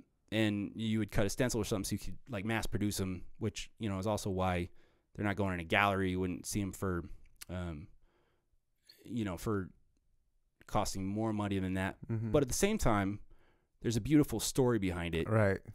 And if you generated, like if I as the artist who is propagating my art and, you know, enjoying the idea that people see the artist as the coveted figure when it really is the art, then if I were to be a known enough artist or get like an amount of publicity for doing something like that, where people would then want to go and seek out those pieces of art and then pay the money for them. And I'm not getting anything for them except for the satisfaction of knowing that I did that. And of course, like whatever publicity like came from it. May or may not happen. Yeah. Exactly. Yeah. You know, you can't go into a harebrained idea like that, like really expecting. Right. to That's a cool get anything idea. from- I like that idea. Yeah, but then, you know, then the devil's advocate is like, is that really helping anyone? You know, like Sure. get them a little bit of money and, Yeah. yeah. I mean, it's I don't up, know. is it up I to don't the know. homeless person to sell it for as much as they want? Yeah, or I mean, right? to Like, here you go. recognize, You're just gonna give it to them, and you be know, like, to recognize the value in it. And Yeah. what I see, I find value in, like I drive by panhandlers you could do it and at least on a- try it. Why not just try it? Well, Why not make like stencil or something? It's not that I'm reluctant to try it. It's Yeah. like one of the many ideas queued into the the bottlenecked I gotcha. machine that I gotcha. I know exactly where you're going. is me. Not enough hours in the day to do so many Hell ideas. no. Not enough hours in the day. Trust No. me, I know. I mean, even if I stopped having fun and I just like tried to funnel through everything that I thought was a good idea, I wouldn't be able to actually. Yeah. It'd be a fool's errand, Mhm. you know. And life has to be a balance, you know. At the point where like tonight, Mhm. Tuesday nights are like, you know, I'm sure this doesn't come out on a Tuesday night, but we're recording it on a Tuesday night because I reserve that for doing like music stuff and doing, you know, promo stuff or just whatever. Having Right. a night that is hopefully like the least affecting to my home life, where I Right. can, you know, also a night that like I'm not going to go out. The goal on a Tuesday night is not to like go out, hit the town, while out and Right. whatever. So it's like finding that night that hopefully doesn't impact my family too much to not have me there, and I can accomplish, you know, make progress on Yeah. something or whatever. So, you know, carve out those opportunities. But then, you know, if like 2 things in a week take me away from my family, then I feel like that is sort of hitting a threshold where if it's like a special week, where there's something big coming up, you know, like fine. If I'm putting a little bit of extra stress on my family for a limited period of time, Understandable. to for sure. try and bring something across the finish line, but just on like the general day to day. Gotcha. Yeah. I like my greatest interest in is, you know, sort of the dad, husband first, employee second, because I need money. And then, you know, artist. It's not really third because it definitely supersedes the work, but I mean, it'd have to be an amazing opportunity for You me have to so many compromise hours the work. that are set aside for the work. Yeah, and Yeah, I gotcha. need the money from that job for Right. for my family. Definitely. Yeah. Exactly. Yeah. So I know it, man. It's a struggle. eventually- That's the struggle. You know, there's a guy that's running for president, Andrew Yang, and he's proposing universal basic income. Basically, he's wanting to do is give everybody $1,000 a month. Everybody, 18 and older. Ouch.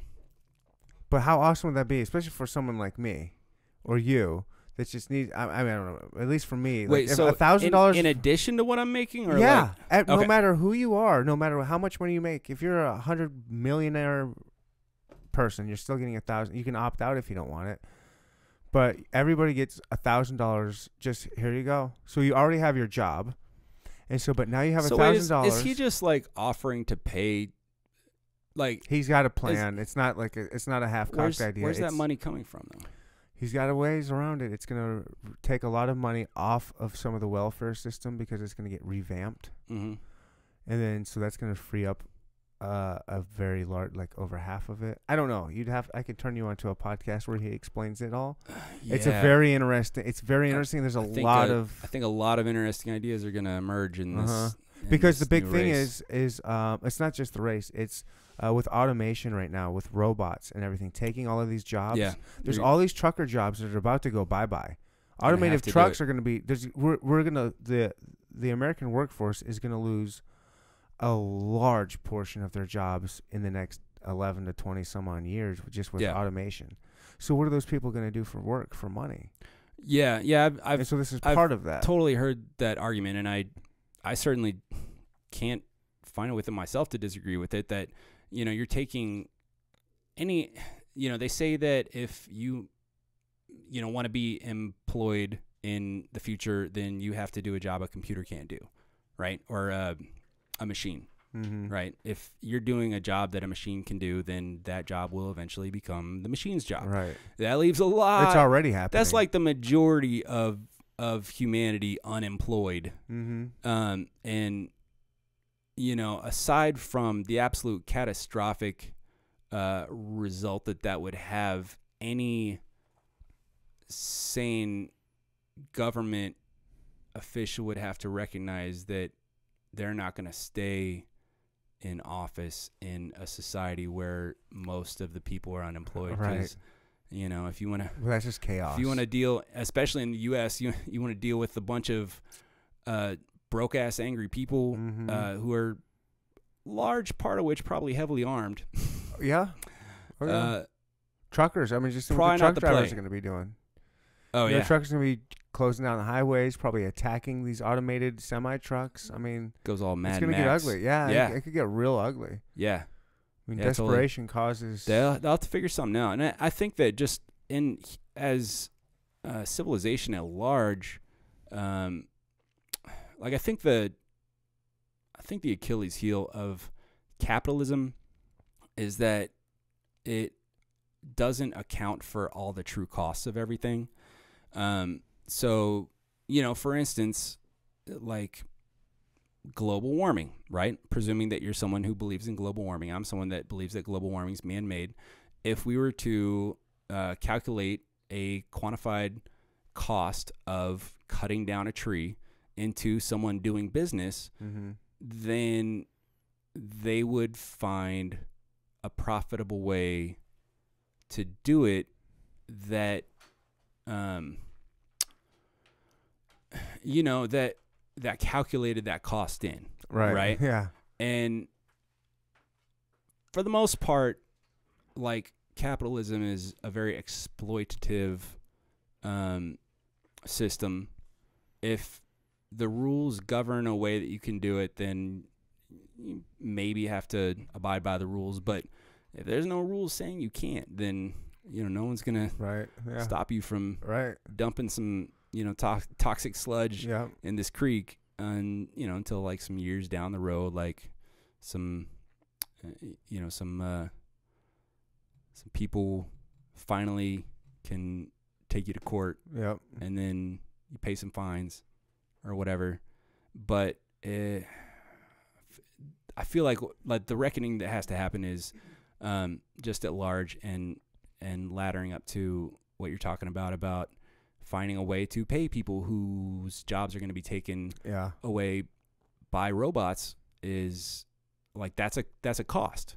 Yep. That's a cost. You can't just do something that affects livelihood and the well-being of people and or the environment and say, well, that didn't cost me any money, so it was profitable, and we're just going to keep doing that, and then expect that to last. You know? Right. It'll come crumbling down at some point. Yeah, that's gonna be a scary time. I got a song about that. It's like, tell me, do you feel it too? Something coming from just outside a field of view. Wealth will only shield a few, and in the end, what can we even really do? I pray God reveals a clue. But until it happens, laugh and live with passion, bask in every moment like it's the last one. But maybe that's asking too much. Most all our hearts are armor-plated, heavily fortified, sort of like the shell of which a tortoise hides. Been blinded like a horse's eyes inside a swarm of flies by this organized confusion, diverting our attention from the warning signs to focus on our normal lives. Ignore the lies, look up toward the sky, see that a storm's arrived. Saw the truth so crystal clear, it disappeared before my eyes. Immortalized inside my mind, and there the form resides. We're born to die, but for the troubles I've seen, I find it highly likely that it just might be the end. And then in the second verse, I get more into the trying to remember how it goes. You got so many you can't remember them all. Well, here's how my memory works with music. You got to get rolling. Yeah, hand me the mouse and the keyboard real quick. Big shout out to Robin Yeah, dude, thanks for holding it down. coming out here and running the cameras for us. Dude, it was awesome. Thank you The so much, unsung dude. hero Unsung hero, of big this nerd, episode of the yes. podcast. Yeah. Yeah, if you're down doing it again, bro. Yeah, man. You know how it is. Love you, brother. Love you too, bro. Take care, man. I'll get at you later. Here's how rhymes work for me. If I I can almost never pick up a verse in the middle. If I'm like, oh, wow, what was that rhyme? If I start at the beginning, Oh, he's got to move. Can you move? oh no, I'm parked behind him. Can we pause the show? Absolutely. Okay. Here we go. Yeah. I start. Speaking of your song, One Man Posse, how do you get it on the radio? Like, have you tried getting it on like is that something you try right now or it's- want to do, or like how does that yeah, work? In yeah, that, right in now that? it's just sending it to people. So it got played on KKFI 90.1 because I know Kiz from back in the day. He played me and Lou Rip kind of teased with one of our tracks last year from our Mokes project, and he played that on the radio, and then played this when I put out the Project Lucid album. Like that got some spins on 93.3, but it's like the DJ who's spinning that set has to know about it and want to incorporate it, or I don't know that much about radio. The program director, maybe that sounds like the right sort of role. Yeah, program director. And I do know the people I need to ask these questions to. It's just like one foot in front of the other, not being able to do everything immediately. But that's also an aspect of just putting One Man Posse out as a single, because I have a full length LP, 11 tracks already mastered, ready to go, and it has like 3 videos for it already, and that kind of thing. Music videos? Yeah. You've already done them? Yeah, dude. Oh, so cool. I've got more videos in the can. So that's part of like setting up a runway to try and release stuff. But then So you have a whole album, right? One Man Posse is a lot about, getting figuring out like who's the distribution I'm going to go through, how, Okay. metadata. What do what do you fill out on your on your wave, your MP3, Okay. when you submit it, getting all the credits right. And this is all, a lot of this is stuff that I'm still working through, but then also trying to make sure that the people who worked on that track, if they're registered with another, like, ASCAP or BMI or whatever, make sure that there's an allocation of credits to them, that kind of thing. Because, I've been blessed with a big network of producers and musicians and people that I get to make music with and collaborate with. But then I think that when and if I catch traction and start making money for it, if I don't have the mechanism in place to get people what they should get from it and what they've put into it, the percentages basically, then I'm not just doing a disservice to them, I'm doing a disservice to myself, because that disincentivizes people into working with me. And the people that I work with, we've been fucking with each other since way before anybody was getting anything for this. Yeah. But they are also like some of the best at doing what they all do. Yeah.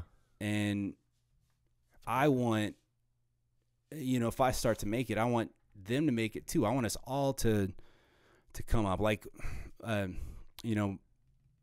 have an overarching dream that, in essence, just me and whatever, network of creatives that my life is interwoven with, that we perpetuate collectively our own work.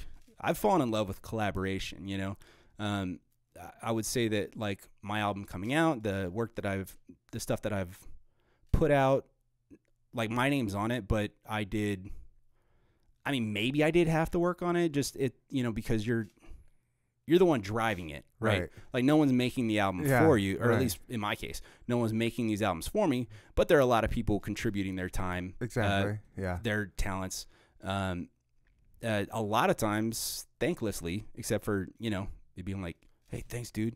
And it's all because we share a desire to do it. But if you're going to build it into something that can be sustaining or something that can, take you next level, Yeah.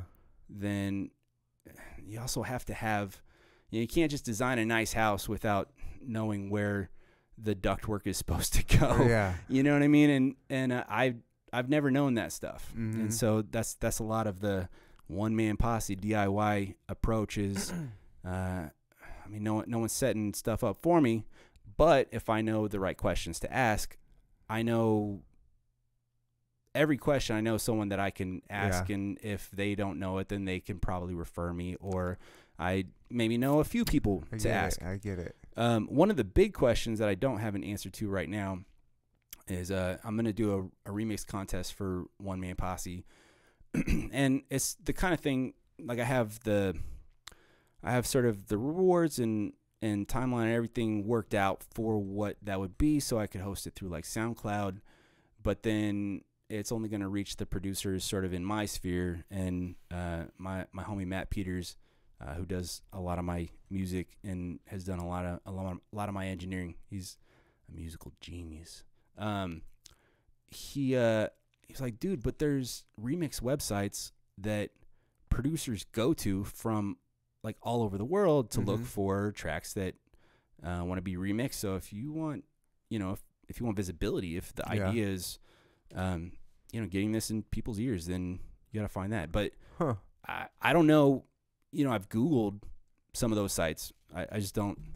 I don't know which one is right for this. And maybe I just need to pick one or whatever. But I like to ask people's. I'm the kind of person, if I go to a restaurant and I don't have something that I'm like set on, then I'm gonna ask the server. What's her favorite? What's the recommendation? Yeah. Because that's how you know. Mm-hmm. That's how you get the fast track. And Yeah. I'm all about, because he or she is the professional, Yep. and they're the one who knows. And so it's like always trying to figure out, when I have a question, who's the person who knows, Who's the expert? the answer to this, and then how do I hopefully ask them without overtaxing them by asking them too many questions. Yeah. Mm-hmm. That's always a careful balance, like how to hopefully have people down to help you when you need it, but not to abuse that. Yeah. Right. I'm so bad at asking anybody for anything. I hate asking people for stuff. Dude, I was that way know? for a long Yeah. time. And I think the thing that triggered We kind in of my had this brain, conversation recently, you and I did. Yeah. Yeah, I think so. Yeah. So the thing that triggered in it's the whole, like, my art and I are separate, right? Yeah. I just at one point recognized, if I'm really trying to do what's in the best interest of my art, then not asking people for help when and if I see the opportunities to need it is ridiculous. And then what I found was that not only were people willing to help, there were people who thought that what I was engaged in was exciting and they wanted to be a part of it. Nice. And that's fantastic. And I do that side of things too. I help a lot of people. We were talking about Seth's crew earlier, and I spent a lot of years doing their art because I wanted to, because right. Try and find, I'm sure you can find a bigger fan these days, because I don't live with those dudes anymore or whatever. Yeah. But I mean, there was a time when, especially before they were known, but I still knew, all their lyrics. And it was like, I don't want someone else doing the art for this, because I want to have a say in what it looks like. Also, to, I guess, toot my own horn, like, who is going to do a better job. Right, exactly. That's awesome. And part of that being that Yeah. I knew them, like, I know they're into comic books, so, like, let's make this like a graphic novel. That had to be kind of an honor, really, to be able to do that. Yeah. Yeah. I think I treated it as such. Certainly, like the most recent album cover I did for those Witch was the first one I had done. First art I had done for them since they signed with Strange was for catastrophic event specialists. And UB reeled me in on that to do the cover. And yeah, man, I mean, I was hella honored. At the same time, like doing art professionally that's like my day job. Right. So I recognize that, in a way, I'm just like the right person to hit up to do this. There are other people that could certainly do it, and they've, gotten some really good artists working on other stuff that they've done, and some of whom could have done that. But that I had the capabilities to step in, and when we were talking about it, and it was like, okay, we want to have, because UB pretty much had the idea of. Are you familiar with that album cover? It's like no. So catastrophic event specialist album cover. It's I could probably pull it up. Yeah, you can pull it up. There's like an explosion. UB's in a suit, and he's getting. All right, propelled. what should I type in? Just do Cess Crew? Cess Crew catastrophic. I think that should get you there. So it's like, okay, we want an explosion, and UB's like getting propelled from the explosion. The Black Lives Matter thing had just started. Oh yeah, this album cover. Yeah. And so like I got Gotti on the top with like a line of police, and you did that cover? Yeah, man. That's dope. Yeah. How do you even do anything like that? How do you even begin to do something like that? It starts with a conversation, and then sketches, and then like for this, it was a lot of photo sourcing. So Gotti and That's UB, so sweet. They did a photo shoot, and I had a ton of photos to pick from, and then it's figuring out what's the composition of the album, and what are the expressions, what are the ways that they're turning their heads, or whatever that kind of fit the best within here. Then the conversation is like, what goes inside the crest, and what does that represent? What it's kind of like, it reminds me of is Grand Theft Auto.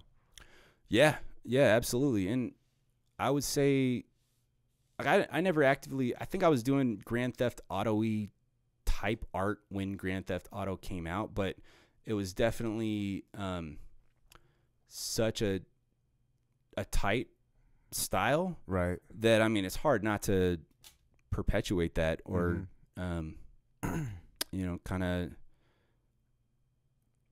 It's quantifiable. Like, you can look at it and it's like, it looks really cool. But as an artist, I can also look at it and say, okay, these are the steps to get to that illustration. And so that's a finished look. And so that's something that, if I employ those style sensibilities or like that framework or whatever, then I can kind of deviate and do other stuff. And I'm painterly, so if you get like some stencil work or spray paint or something in there too, or whatever, it's fun to not just have it look digital or whatever, but album covers and stuff, it's hard for it to not just be digital, because that's the world. That is the world. Yeah. That is the world we live in. Mm-hmm. Digital world. So you have an album all done, and you're just queued up. Yeah. And then wait, do you have a date that you're gonna drop it? No. So here, a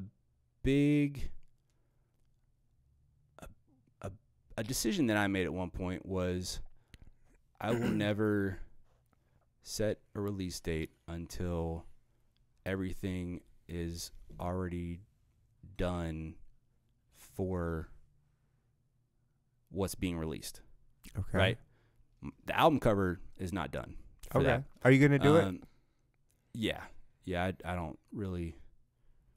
I didn't know if that'd be like the one thing where you would just say, all right, someone else do this for me, since I always do it. No, it's just too personal. It's got to be me. It's all DIY. Absolutely.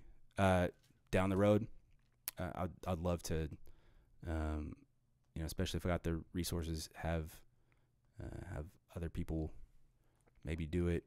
I'm still in the process of opening up to a true collaborative spirit, but I'm coming from a state of mind that I had in art school where like I need to do everything for myself, and it needs to be, me encapsulated, and it needs to be the deepest parts of myself, just like put in these paintings or something. I mean, it was a realization, an epiphany that it's not less me if other people work on it too.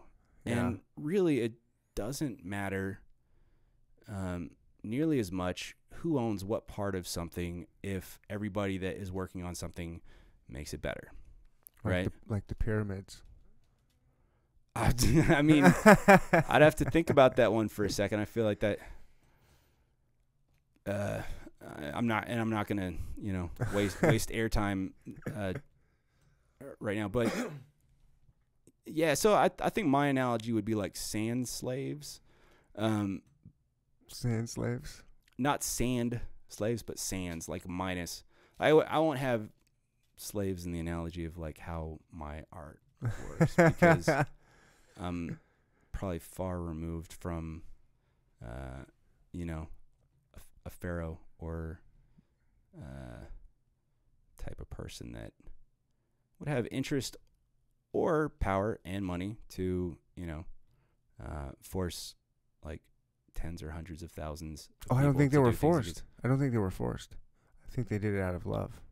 Think so? Or there's reason to believe now that they weren't forced to do that, because it would have been too many people for too long of a time to have been forced to do it. They would have been having to put love, because it's so precise.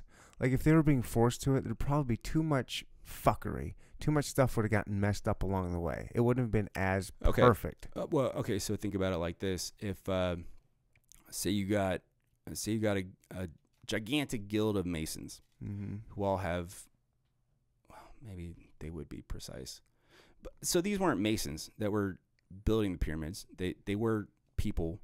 Would their love of what they were doing Or their be the belief thing in it.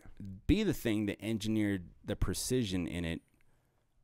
That would have been whoever was, the project manager on it, the person overseeing.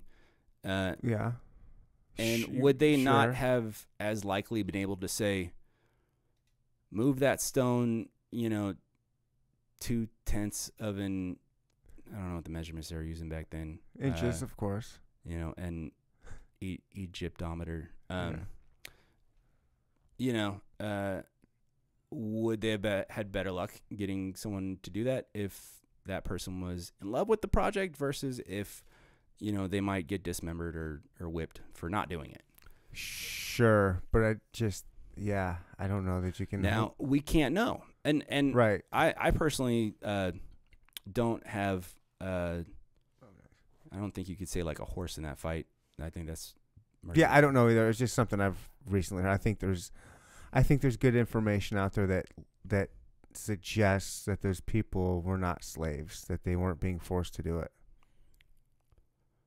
That could well be. I'm just saying I know it's out there, so it'd be something to look. If you're interested, it might be something to look. I'm the sort into. of personality type that like I enjoy the idea of the pyramids were built by aliens, or they were it's a sexy influenced by theory, sure. It's or influenced, yeah.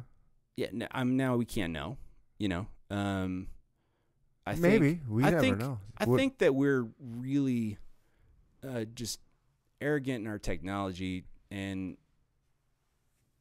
to assume that because people lived a long time ago, they couldn't have figured out the things that we have trouble figuring out now is a really sort of just pompous and asinine presumption. Well, they didn't have the internet. They couldn't have been as smart as us. Which only has made us more intelligent. Yeah. Yeah. That's so debatable, isn't it? Like on one hand it has, but then on the other hand, Well, it's put more at our fingertips, but it has. Has it I done don't- more damage? I don't think than it's. I don't helped? think it helps the individual. I don't know. You know, if you were to really look into what percentage of individuals utilize the internet for more than for- porn. yeah, for productive purposes, Mhm. I mean, that could be interesting. Or, you know, not just porn, entertainment, just Yeah. just like, It's porn and Netflix. That's what society is basically crafted with this amazing technology is porn and Netflix. Like that's actually measurable. Like I'm not just saying that. yeah, no, that's all. You can measure all that. Yeah, Absolutely. it's insane. There's a almost seemingly infinite amount of metrics that Mhm. I'm sure people are in the process of employing computers to analyze Yeah. right now. Yeah, I don't know why that made me think of like China's whole like citizen, their citizen like grading system or whatever. Mhm. I think that's like it's like shit gone wrong. Like all those metrics, but it's the metrics that are telling the government what a citizen's score is of themselves as Yeah. a human being. The Daily, which is like one of my regular podcasts, it's nice. It's short and it gives you kind of like an insight into the news or whatever. They did a piece the other day on 5G and the fight over 5G and how a lot of people think that is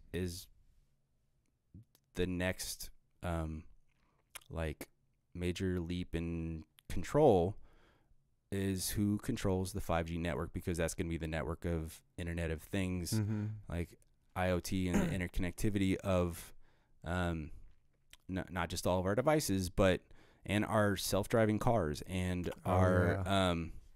but also national like security, self-defense, like all those kind of things are going to route through whoever establishes the next 5G system. So of course it's like, don't let China be, Yeah. I think they called out, it was, I think, did they say the Czech Republic, who they're basically threatening Czech Republic because China had set up their 3G and 4G networks. Like, well, if you allow China to be, the company that sets up your 5G network, then we just can't, in essence, be on the same sides. Like, we can't. I think it was that they want the U.S. to build bases in the Czech Republic, and so China wants the U.S. to build. No. The Czech Republic wants okay. the U.S. to build bases, but then the U.S. is saying, no, if you're using China for 5G networks I gotcha, for your, for your internet infrastructure, then we're not going there, because then they have an open conduit to us, to our communication, to all of our stuff, and that's real. That's real. That's very real, and it really sucks to think about that, because it's like all those, asking, does the internet, does everything that's at our fingertips, has it benefited us? I think that's yet to be written, because it's so new. Everything, it's interesting. Everything kind of grows in a similar pattern. They talk about like stars, and like a young star is kind of acts like a teenager or acts like a kid. Like they're just wild. Like I think that there's something innate to, and it works, I think, with ideas as well, right? Like you ideas like a star. Oh, well, like the Wild West, right? The Wild West, when pioneers went out west, it was crazy. Everyone it was wild. Themselves. It was chaotic. It was people acting fueled by their baser instincts, right? So I think that happens as well with ideas, and something such as the internet. People's interest in just going and using it for porn instead of like learning a language or something, learning stuff. Yeah, dude, my love for podcasts, I'm addicted to to podcasts. Nice, I am too. In general, Obviously. Like, yeah, right, right. Dude, I think that podcasts are sort of like a renaissance. Like last night, I was listening to a podcast on the sound effects in cartoons. You know, just how they're made. That's awesome. That's old. You know? That's got some history. Yeah, that's absolutely. got some history to Well, it. it goes back to early 1900s. It's Right. like from the very beginning. Mm-hmm. Back when cartoons were made for Coconut for shells, adults. taking coconuts together. And Exactly. Yeah. And they kind of had some of those like reveals of this sound effect or that sound effect. Like they talked about, you know, Star Wars, and I had heard that at one point I don't remember when or where I heard this, but that the like lightsaber sound was them recording like tapping a frozen lake or something like that. It was like the sound of hitting ice, frozen water, and then manipulating that sound became like the lightsaber I've seen sound. some interesting. Yeah, I have seen like maybe a Vice piece or some kind of like 30 or 45-minute documentary on how they do different noises. Like it was more for like movie effects, not Yeah, just well, cartoons, and but they- yeah, like they do weird They got into stuff like South that. Park effects and how the style of the effects, like the, you know, even like Family Guy, like they talked about like Stewie's footsteps, how it's not like, it doesn't actually sound like footsteps, but it's like a character like, you know, like whatever that sound is. Yeah, I'm bad at sound effects, but you know that it doesn't have to be realistic in cartoons. Like it has to be realistic Right. in a movie like Saving Private Ryan or something. Yeah, like yeah, that, exactly, exactly. And man, always the tough thing to wrap your brain around when you hear about that stuff is that they're like, yeah, if, you know, whatever you're hearing when you watch the movie, probably 95% of that is post production. Right. Not even the actors' voices is during the take, and it's really because it's so believable. Yeah. So one of the funny, or what I thought was like a cool reveal about special effects, they were talking about the TIE fighters in Star Wars, and they said it was like a noise from a baby elephant manipulated, and you kind of, it's like a. I'm not even gonna try and do it because I'm just gonna like embarrass butcher it, myself. But if yeah. anyone can picture, it's kind of like it's almost like a scream, like it kind of Trying to picture that. screams past you. And then Elephant. if you think What? elephant Okay, I got you. Yeah. trumpeting, then it Oh yeah, kind of I works. got you. Yeah, Oh yeah, it does work. but you wouldn't. Manipulate it for a little bit. Okay. But when you're watching one of the most awesome, sci-fi movies in history, you're not thinking baby elephants. You're thinking, oh damn, they're gonna get that X-wing, or like, I'm I gonna be hope they thinking blow about up. baby elephants now. Yeah, man, podcasts are the shit. Dude, I got like over 100 episodes into like the history of Byzantine Empire podcast, and it's like if I'm washing dishes, or because I do visual arts as a job, if I'm doing something that does not require, I'm a mailman. I listen. Dude, That's all I yeah, do. That's what I love about my job is just listening to podcasts. dude, you can get lost in really, really amazing stuff. Pirate History podcast is like another one of my favorites, and then stuff you should know, or like you kind of, I get on like tangents of finding. Yeah. I love the story podcasts. That there's probably a resolution or whatever. Right. Like maybe it's sort of a true crime, or it's like about Those true someone's crimes life, are or- huge. Everyone loves the true crime Yeah. ones. Those are huge. Yeah. Women love them. Yeah, they seem to gravitate towards that. I Yeah. mean, guys do too. I don't know. What Yeah, the they do percentage- too. Yeah, but more women, I think, kind of tend to gravitate more towards the crime ones. It could be. Yeah, I think that's. Yeah, I don't know. I think I just read that somewhere. Maybe I overheard it from a guy in a bar once. Huh. Probably credible. Maybe. Probably as likely to be true hearing it from a guy in a bar as reading it on the internet. On BuzzFeed or something. Yeah. Yeah.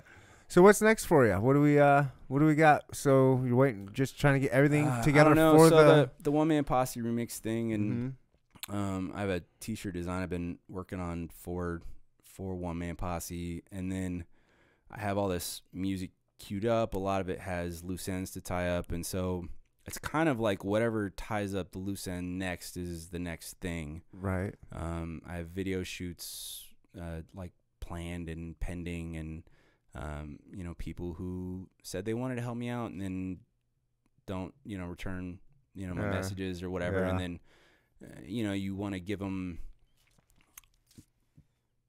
time, like, oh well, maybe they're just busy, and you know, in like a month they'll be free, and then you kind of keep getting the same lack of like response. Sure. But then they say they want to help out, and then, you know, you gotta decide, okay, I'm gonna reassess the plan here and make a new one. And so, you know, there are things that I'm in the middle of that, and then, like I said, there are videos that are already done.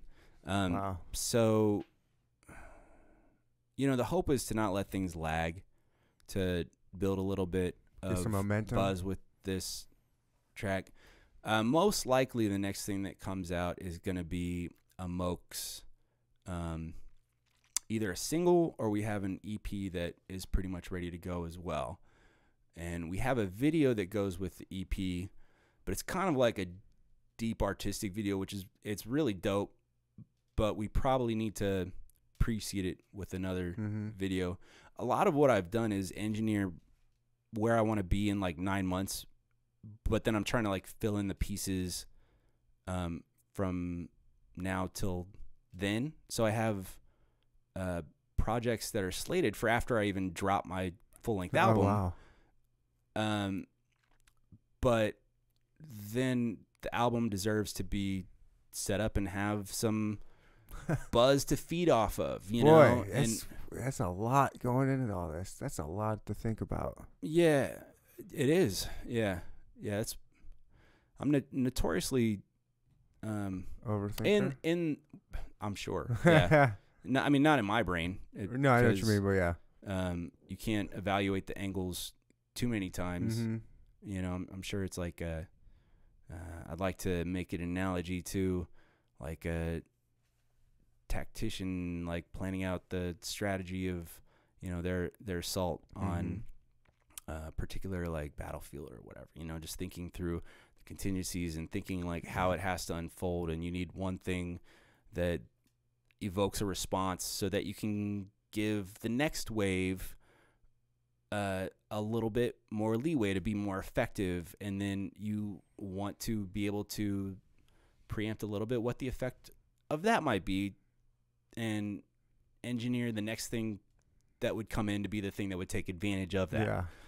So a lot of my music and art is more like conceptual and personal and deep, and those are the things that I'm going to get to, but it's in my brain, it's not like what you start with. Right? You start with One Man Posse that anyone can hear it and they're just like, oh, that beat's dope, you know? And then we're not demanding too much of the listener.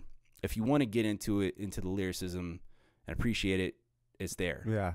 You know, and because that's what we got. If not, it's just a fun song. Yeah, exactly. And a fun video. One of the it's favorite. a fun video. That was a fun video to shoot, and it was a fun video to make. And the reason the video turned out so well was because we all just were having fun. We had at least a 12-pack of beer, and we were just clowning. And here's one of the insights to. I knew that. All right, I got to go into this video with some ideas of ways to make it different, give it character, right? And so we did the fisheye lens, and we did the green cube. So we knew it was going to be keyed out and have like something happening in the background, but I didn't know what it would be. And then the other thing that I decided to do is, okay, well, when we go, I'm going to have 3 versions of the track that we're going to perform to. One is going to be just the regular version of the track. One is going to be slowed down 33%, and the other is going to be slowed down 66%. Oh, jeez. And then so it's like one chop and screw posse, and we're, you know, so like you see these like great jittery moments, and it's kind of the old like Missy Elliott, like Busta Rhymes video kind of thing that I never you know, Yeah. before I did it, I didn't equate that, but then I'm like, that's must be how they did that, you know? Right. Was they slowed the track down, they performed it to the slow version of the track, and they sped the footage Sped up. it Based on, you know, the percentage that you slowed it down, you speed up Mhm. the other one the same, and I'm not a math wizard, Yeah. but it worked. I Yeah. made it work, and it added a lot of character because there's so much motion, so much going on, and it kind of like fluctuates, and then you know, little stuff that is it only happens because of our comfort level with each other. Yeah. Like the scene when like Gotti's coming in and I'm like rapping his part and he like pushes me aside, you know, yeah. like that was us, because we were just clowning, Right. you know? So at whatever moment and I don't even remember, you know, I don't remember like what I was doing or what I was thinking when we were filming it. I only got familiar really with it. You know, I knew we were having fun, but when I was going through all the footage and editing it and being like, oh man, this works. And that was the type of video where I had way more footage than I could use. Mm-hmm. And so I forced myself to be extremely selective about, okay, like I got 3, and it's a lot of fast cuts, right? And I'd be like, okay, I got 3 possible interactions for these 2 seconds right here. And man, I like this one the most, but it has Gotti and Lou interacting, and then they're interacting in the next scene. So even though I like this one the most, I'm going to do this other one That's so funny. that is Yeah. visually distinct enough from that one that it's going to lead into, and then just, you know, kind of weighing those things. But it turned out really well, and just because it was, I think, so organic. You know, it was just fun. It was fun to dig into that footage and splice and edit it, and I spent enough time on it that, you know, it wasn't all fun, Yeah. but the important parts Mhm. were when when you're feeling it out, and you're not in just like the busy work part, and you're seeing how this can become something Sure. more. Yeah. And I think people like the track, but I think it's when people see the video that it takes on, I think it takes on like a greater presence. Like, you know, I hope people kind of see it and hear it and feel like it's something that they can own themselves, and they can feel like they are almost participating in watching it or Very nice. in hearing it. And, you know, they can be their own one-man posse. Like when I do the T-shirts, I expect that. That's what I am. Dude, I think so many people. I think a lot of people Man. can relate to that. I relate to it. I mean, I certainly, especially with, you know, everything that's happened with me, with my podcast, and my listeners know Yeah, that I have definitely become a one-man posse. yeah, but that's also how you started, right? I did start Yeah, pretty much like that. Yeah. I mean, I think Yeah. I don't know. I mean, things change, things evolve, move on. Yeah. It's great. I love it, man. I love being a one-man posse. It's good. I hope that everyone feels, you know, that they can they have a one-man posse within them. I was trying to think of a good like gender neutral or gender flip like version of that for like women's tees or something like that. And I could not come up with one because at that point it's too PC and it doesn't sound cool. Yeah, you could get into So- trouble there. That might just have to be Too bad. it's just one-man posse. Yeah. One-man posse it is. Don't twist it. Well, Yeah. man, I appreciate you being here. Thanks for having me, man. Is there anything you want to just put out there right now? I'm going to give you this floor to pimp what you want. See, I've had above. Oh, I'm going to put Yeah, you. well- let me spotlight you there. It's got your name and your website. Oh, no, what happened to it? Wait, it's chesting. Issues with the computer. I'm on social like a lot. So Instagram is my platform of choice. I Mine also do too. Facebook. I like that it's not trying to tell me what I want to see personally. It's Right. just accepting that I picked whose feeds I want to follow, and then it shows me that stuff in chronological order. That I like that. I do too. And there's something about it, maybe because it's an image-based platform, that it doesn't attract a lot of the topics, a lot of the divisive shit that you find on like Facebook. Yeah, somehow Instagram innately avoids that. I presume it's innately and not just something like magical happening on the back end or something. But at Lucid Flows on Instagram, or I do have a Lucid Flows artist page on Facebook. I try and, you know, update it, but I mostly put everything through Daniel Lucid Bartle, which is who I am on Facebook. You got a show opportunity, you want to holler at me, I'm lucidflows@gmail.com. If you want to just check out my website, it's lucidflows.com. I'm fortunate. There's not a lot of Lucid Flows. There's a ton of Lucids.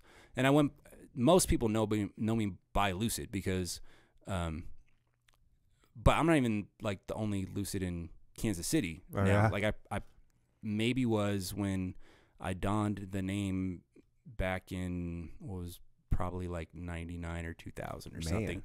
But It's old school as it gets right there. well, you know, in my world, yeah. But that was as much like, you know, doing graph letters and stuff. It was kind of like Lucid Arts is what I've determined is sort of my visual arts, or like if there's a company version, it's Lucid Arts, and then Lucid Flows is like the, you know, the flows. It's what the doing the art. Yeah, I mean, follow me. I have a lot of stuff queued up to come out, and I think it's good. I think it's worth checking out. Well, hopefully, if it's all as good or better than One Man Posse, it's gonna be phenomenal. And Here, I gotta close out with a verse. Just close out for a verse, and then I'll hit I like to end rap. as soon as it's end. Thanks everybody for listening and tuning in and watching. However you got this, big shout out to everyone that's made this happen. Robin that was here earlier, Lucid, and again, guys, like, rate, review, all that stuff. And again, this is my campaign to be the best podcast in Kansas City for the Pitch Awards. Take it away. Take it away, Lucid. Ha cha cha. A wheel words of verbal Krav Maga and spit hot lava through every shuda chakra. MC for lama cha, my tongue's a bladed slice katana. They say I'm nice with the blah blah blah, but so sick as steez only over time has been achieved. The early bird gets the worm, but the second mouse so gets the cheese. Well, everyone's in such a rush to wait. I was always running late, busy doing what it takes to achieve something great. An underrated artist to guard what to suspect is rare. For yet aware with the skill that I possess to share. Rhymes and effect declare me fresher than a breath of air, more debonair Fred status in and out a set of stairs. Whoever dare enter in a den of bears, best beware the size of incisors inclined to find flesh to tear. Headed where the wild things are. Be back once the crown's finally yours. Going rise to the stars. Thank you. Thank you. Listen to Neanderthal.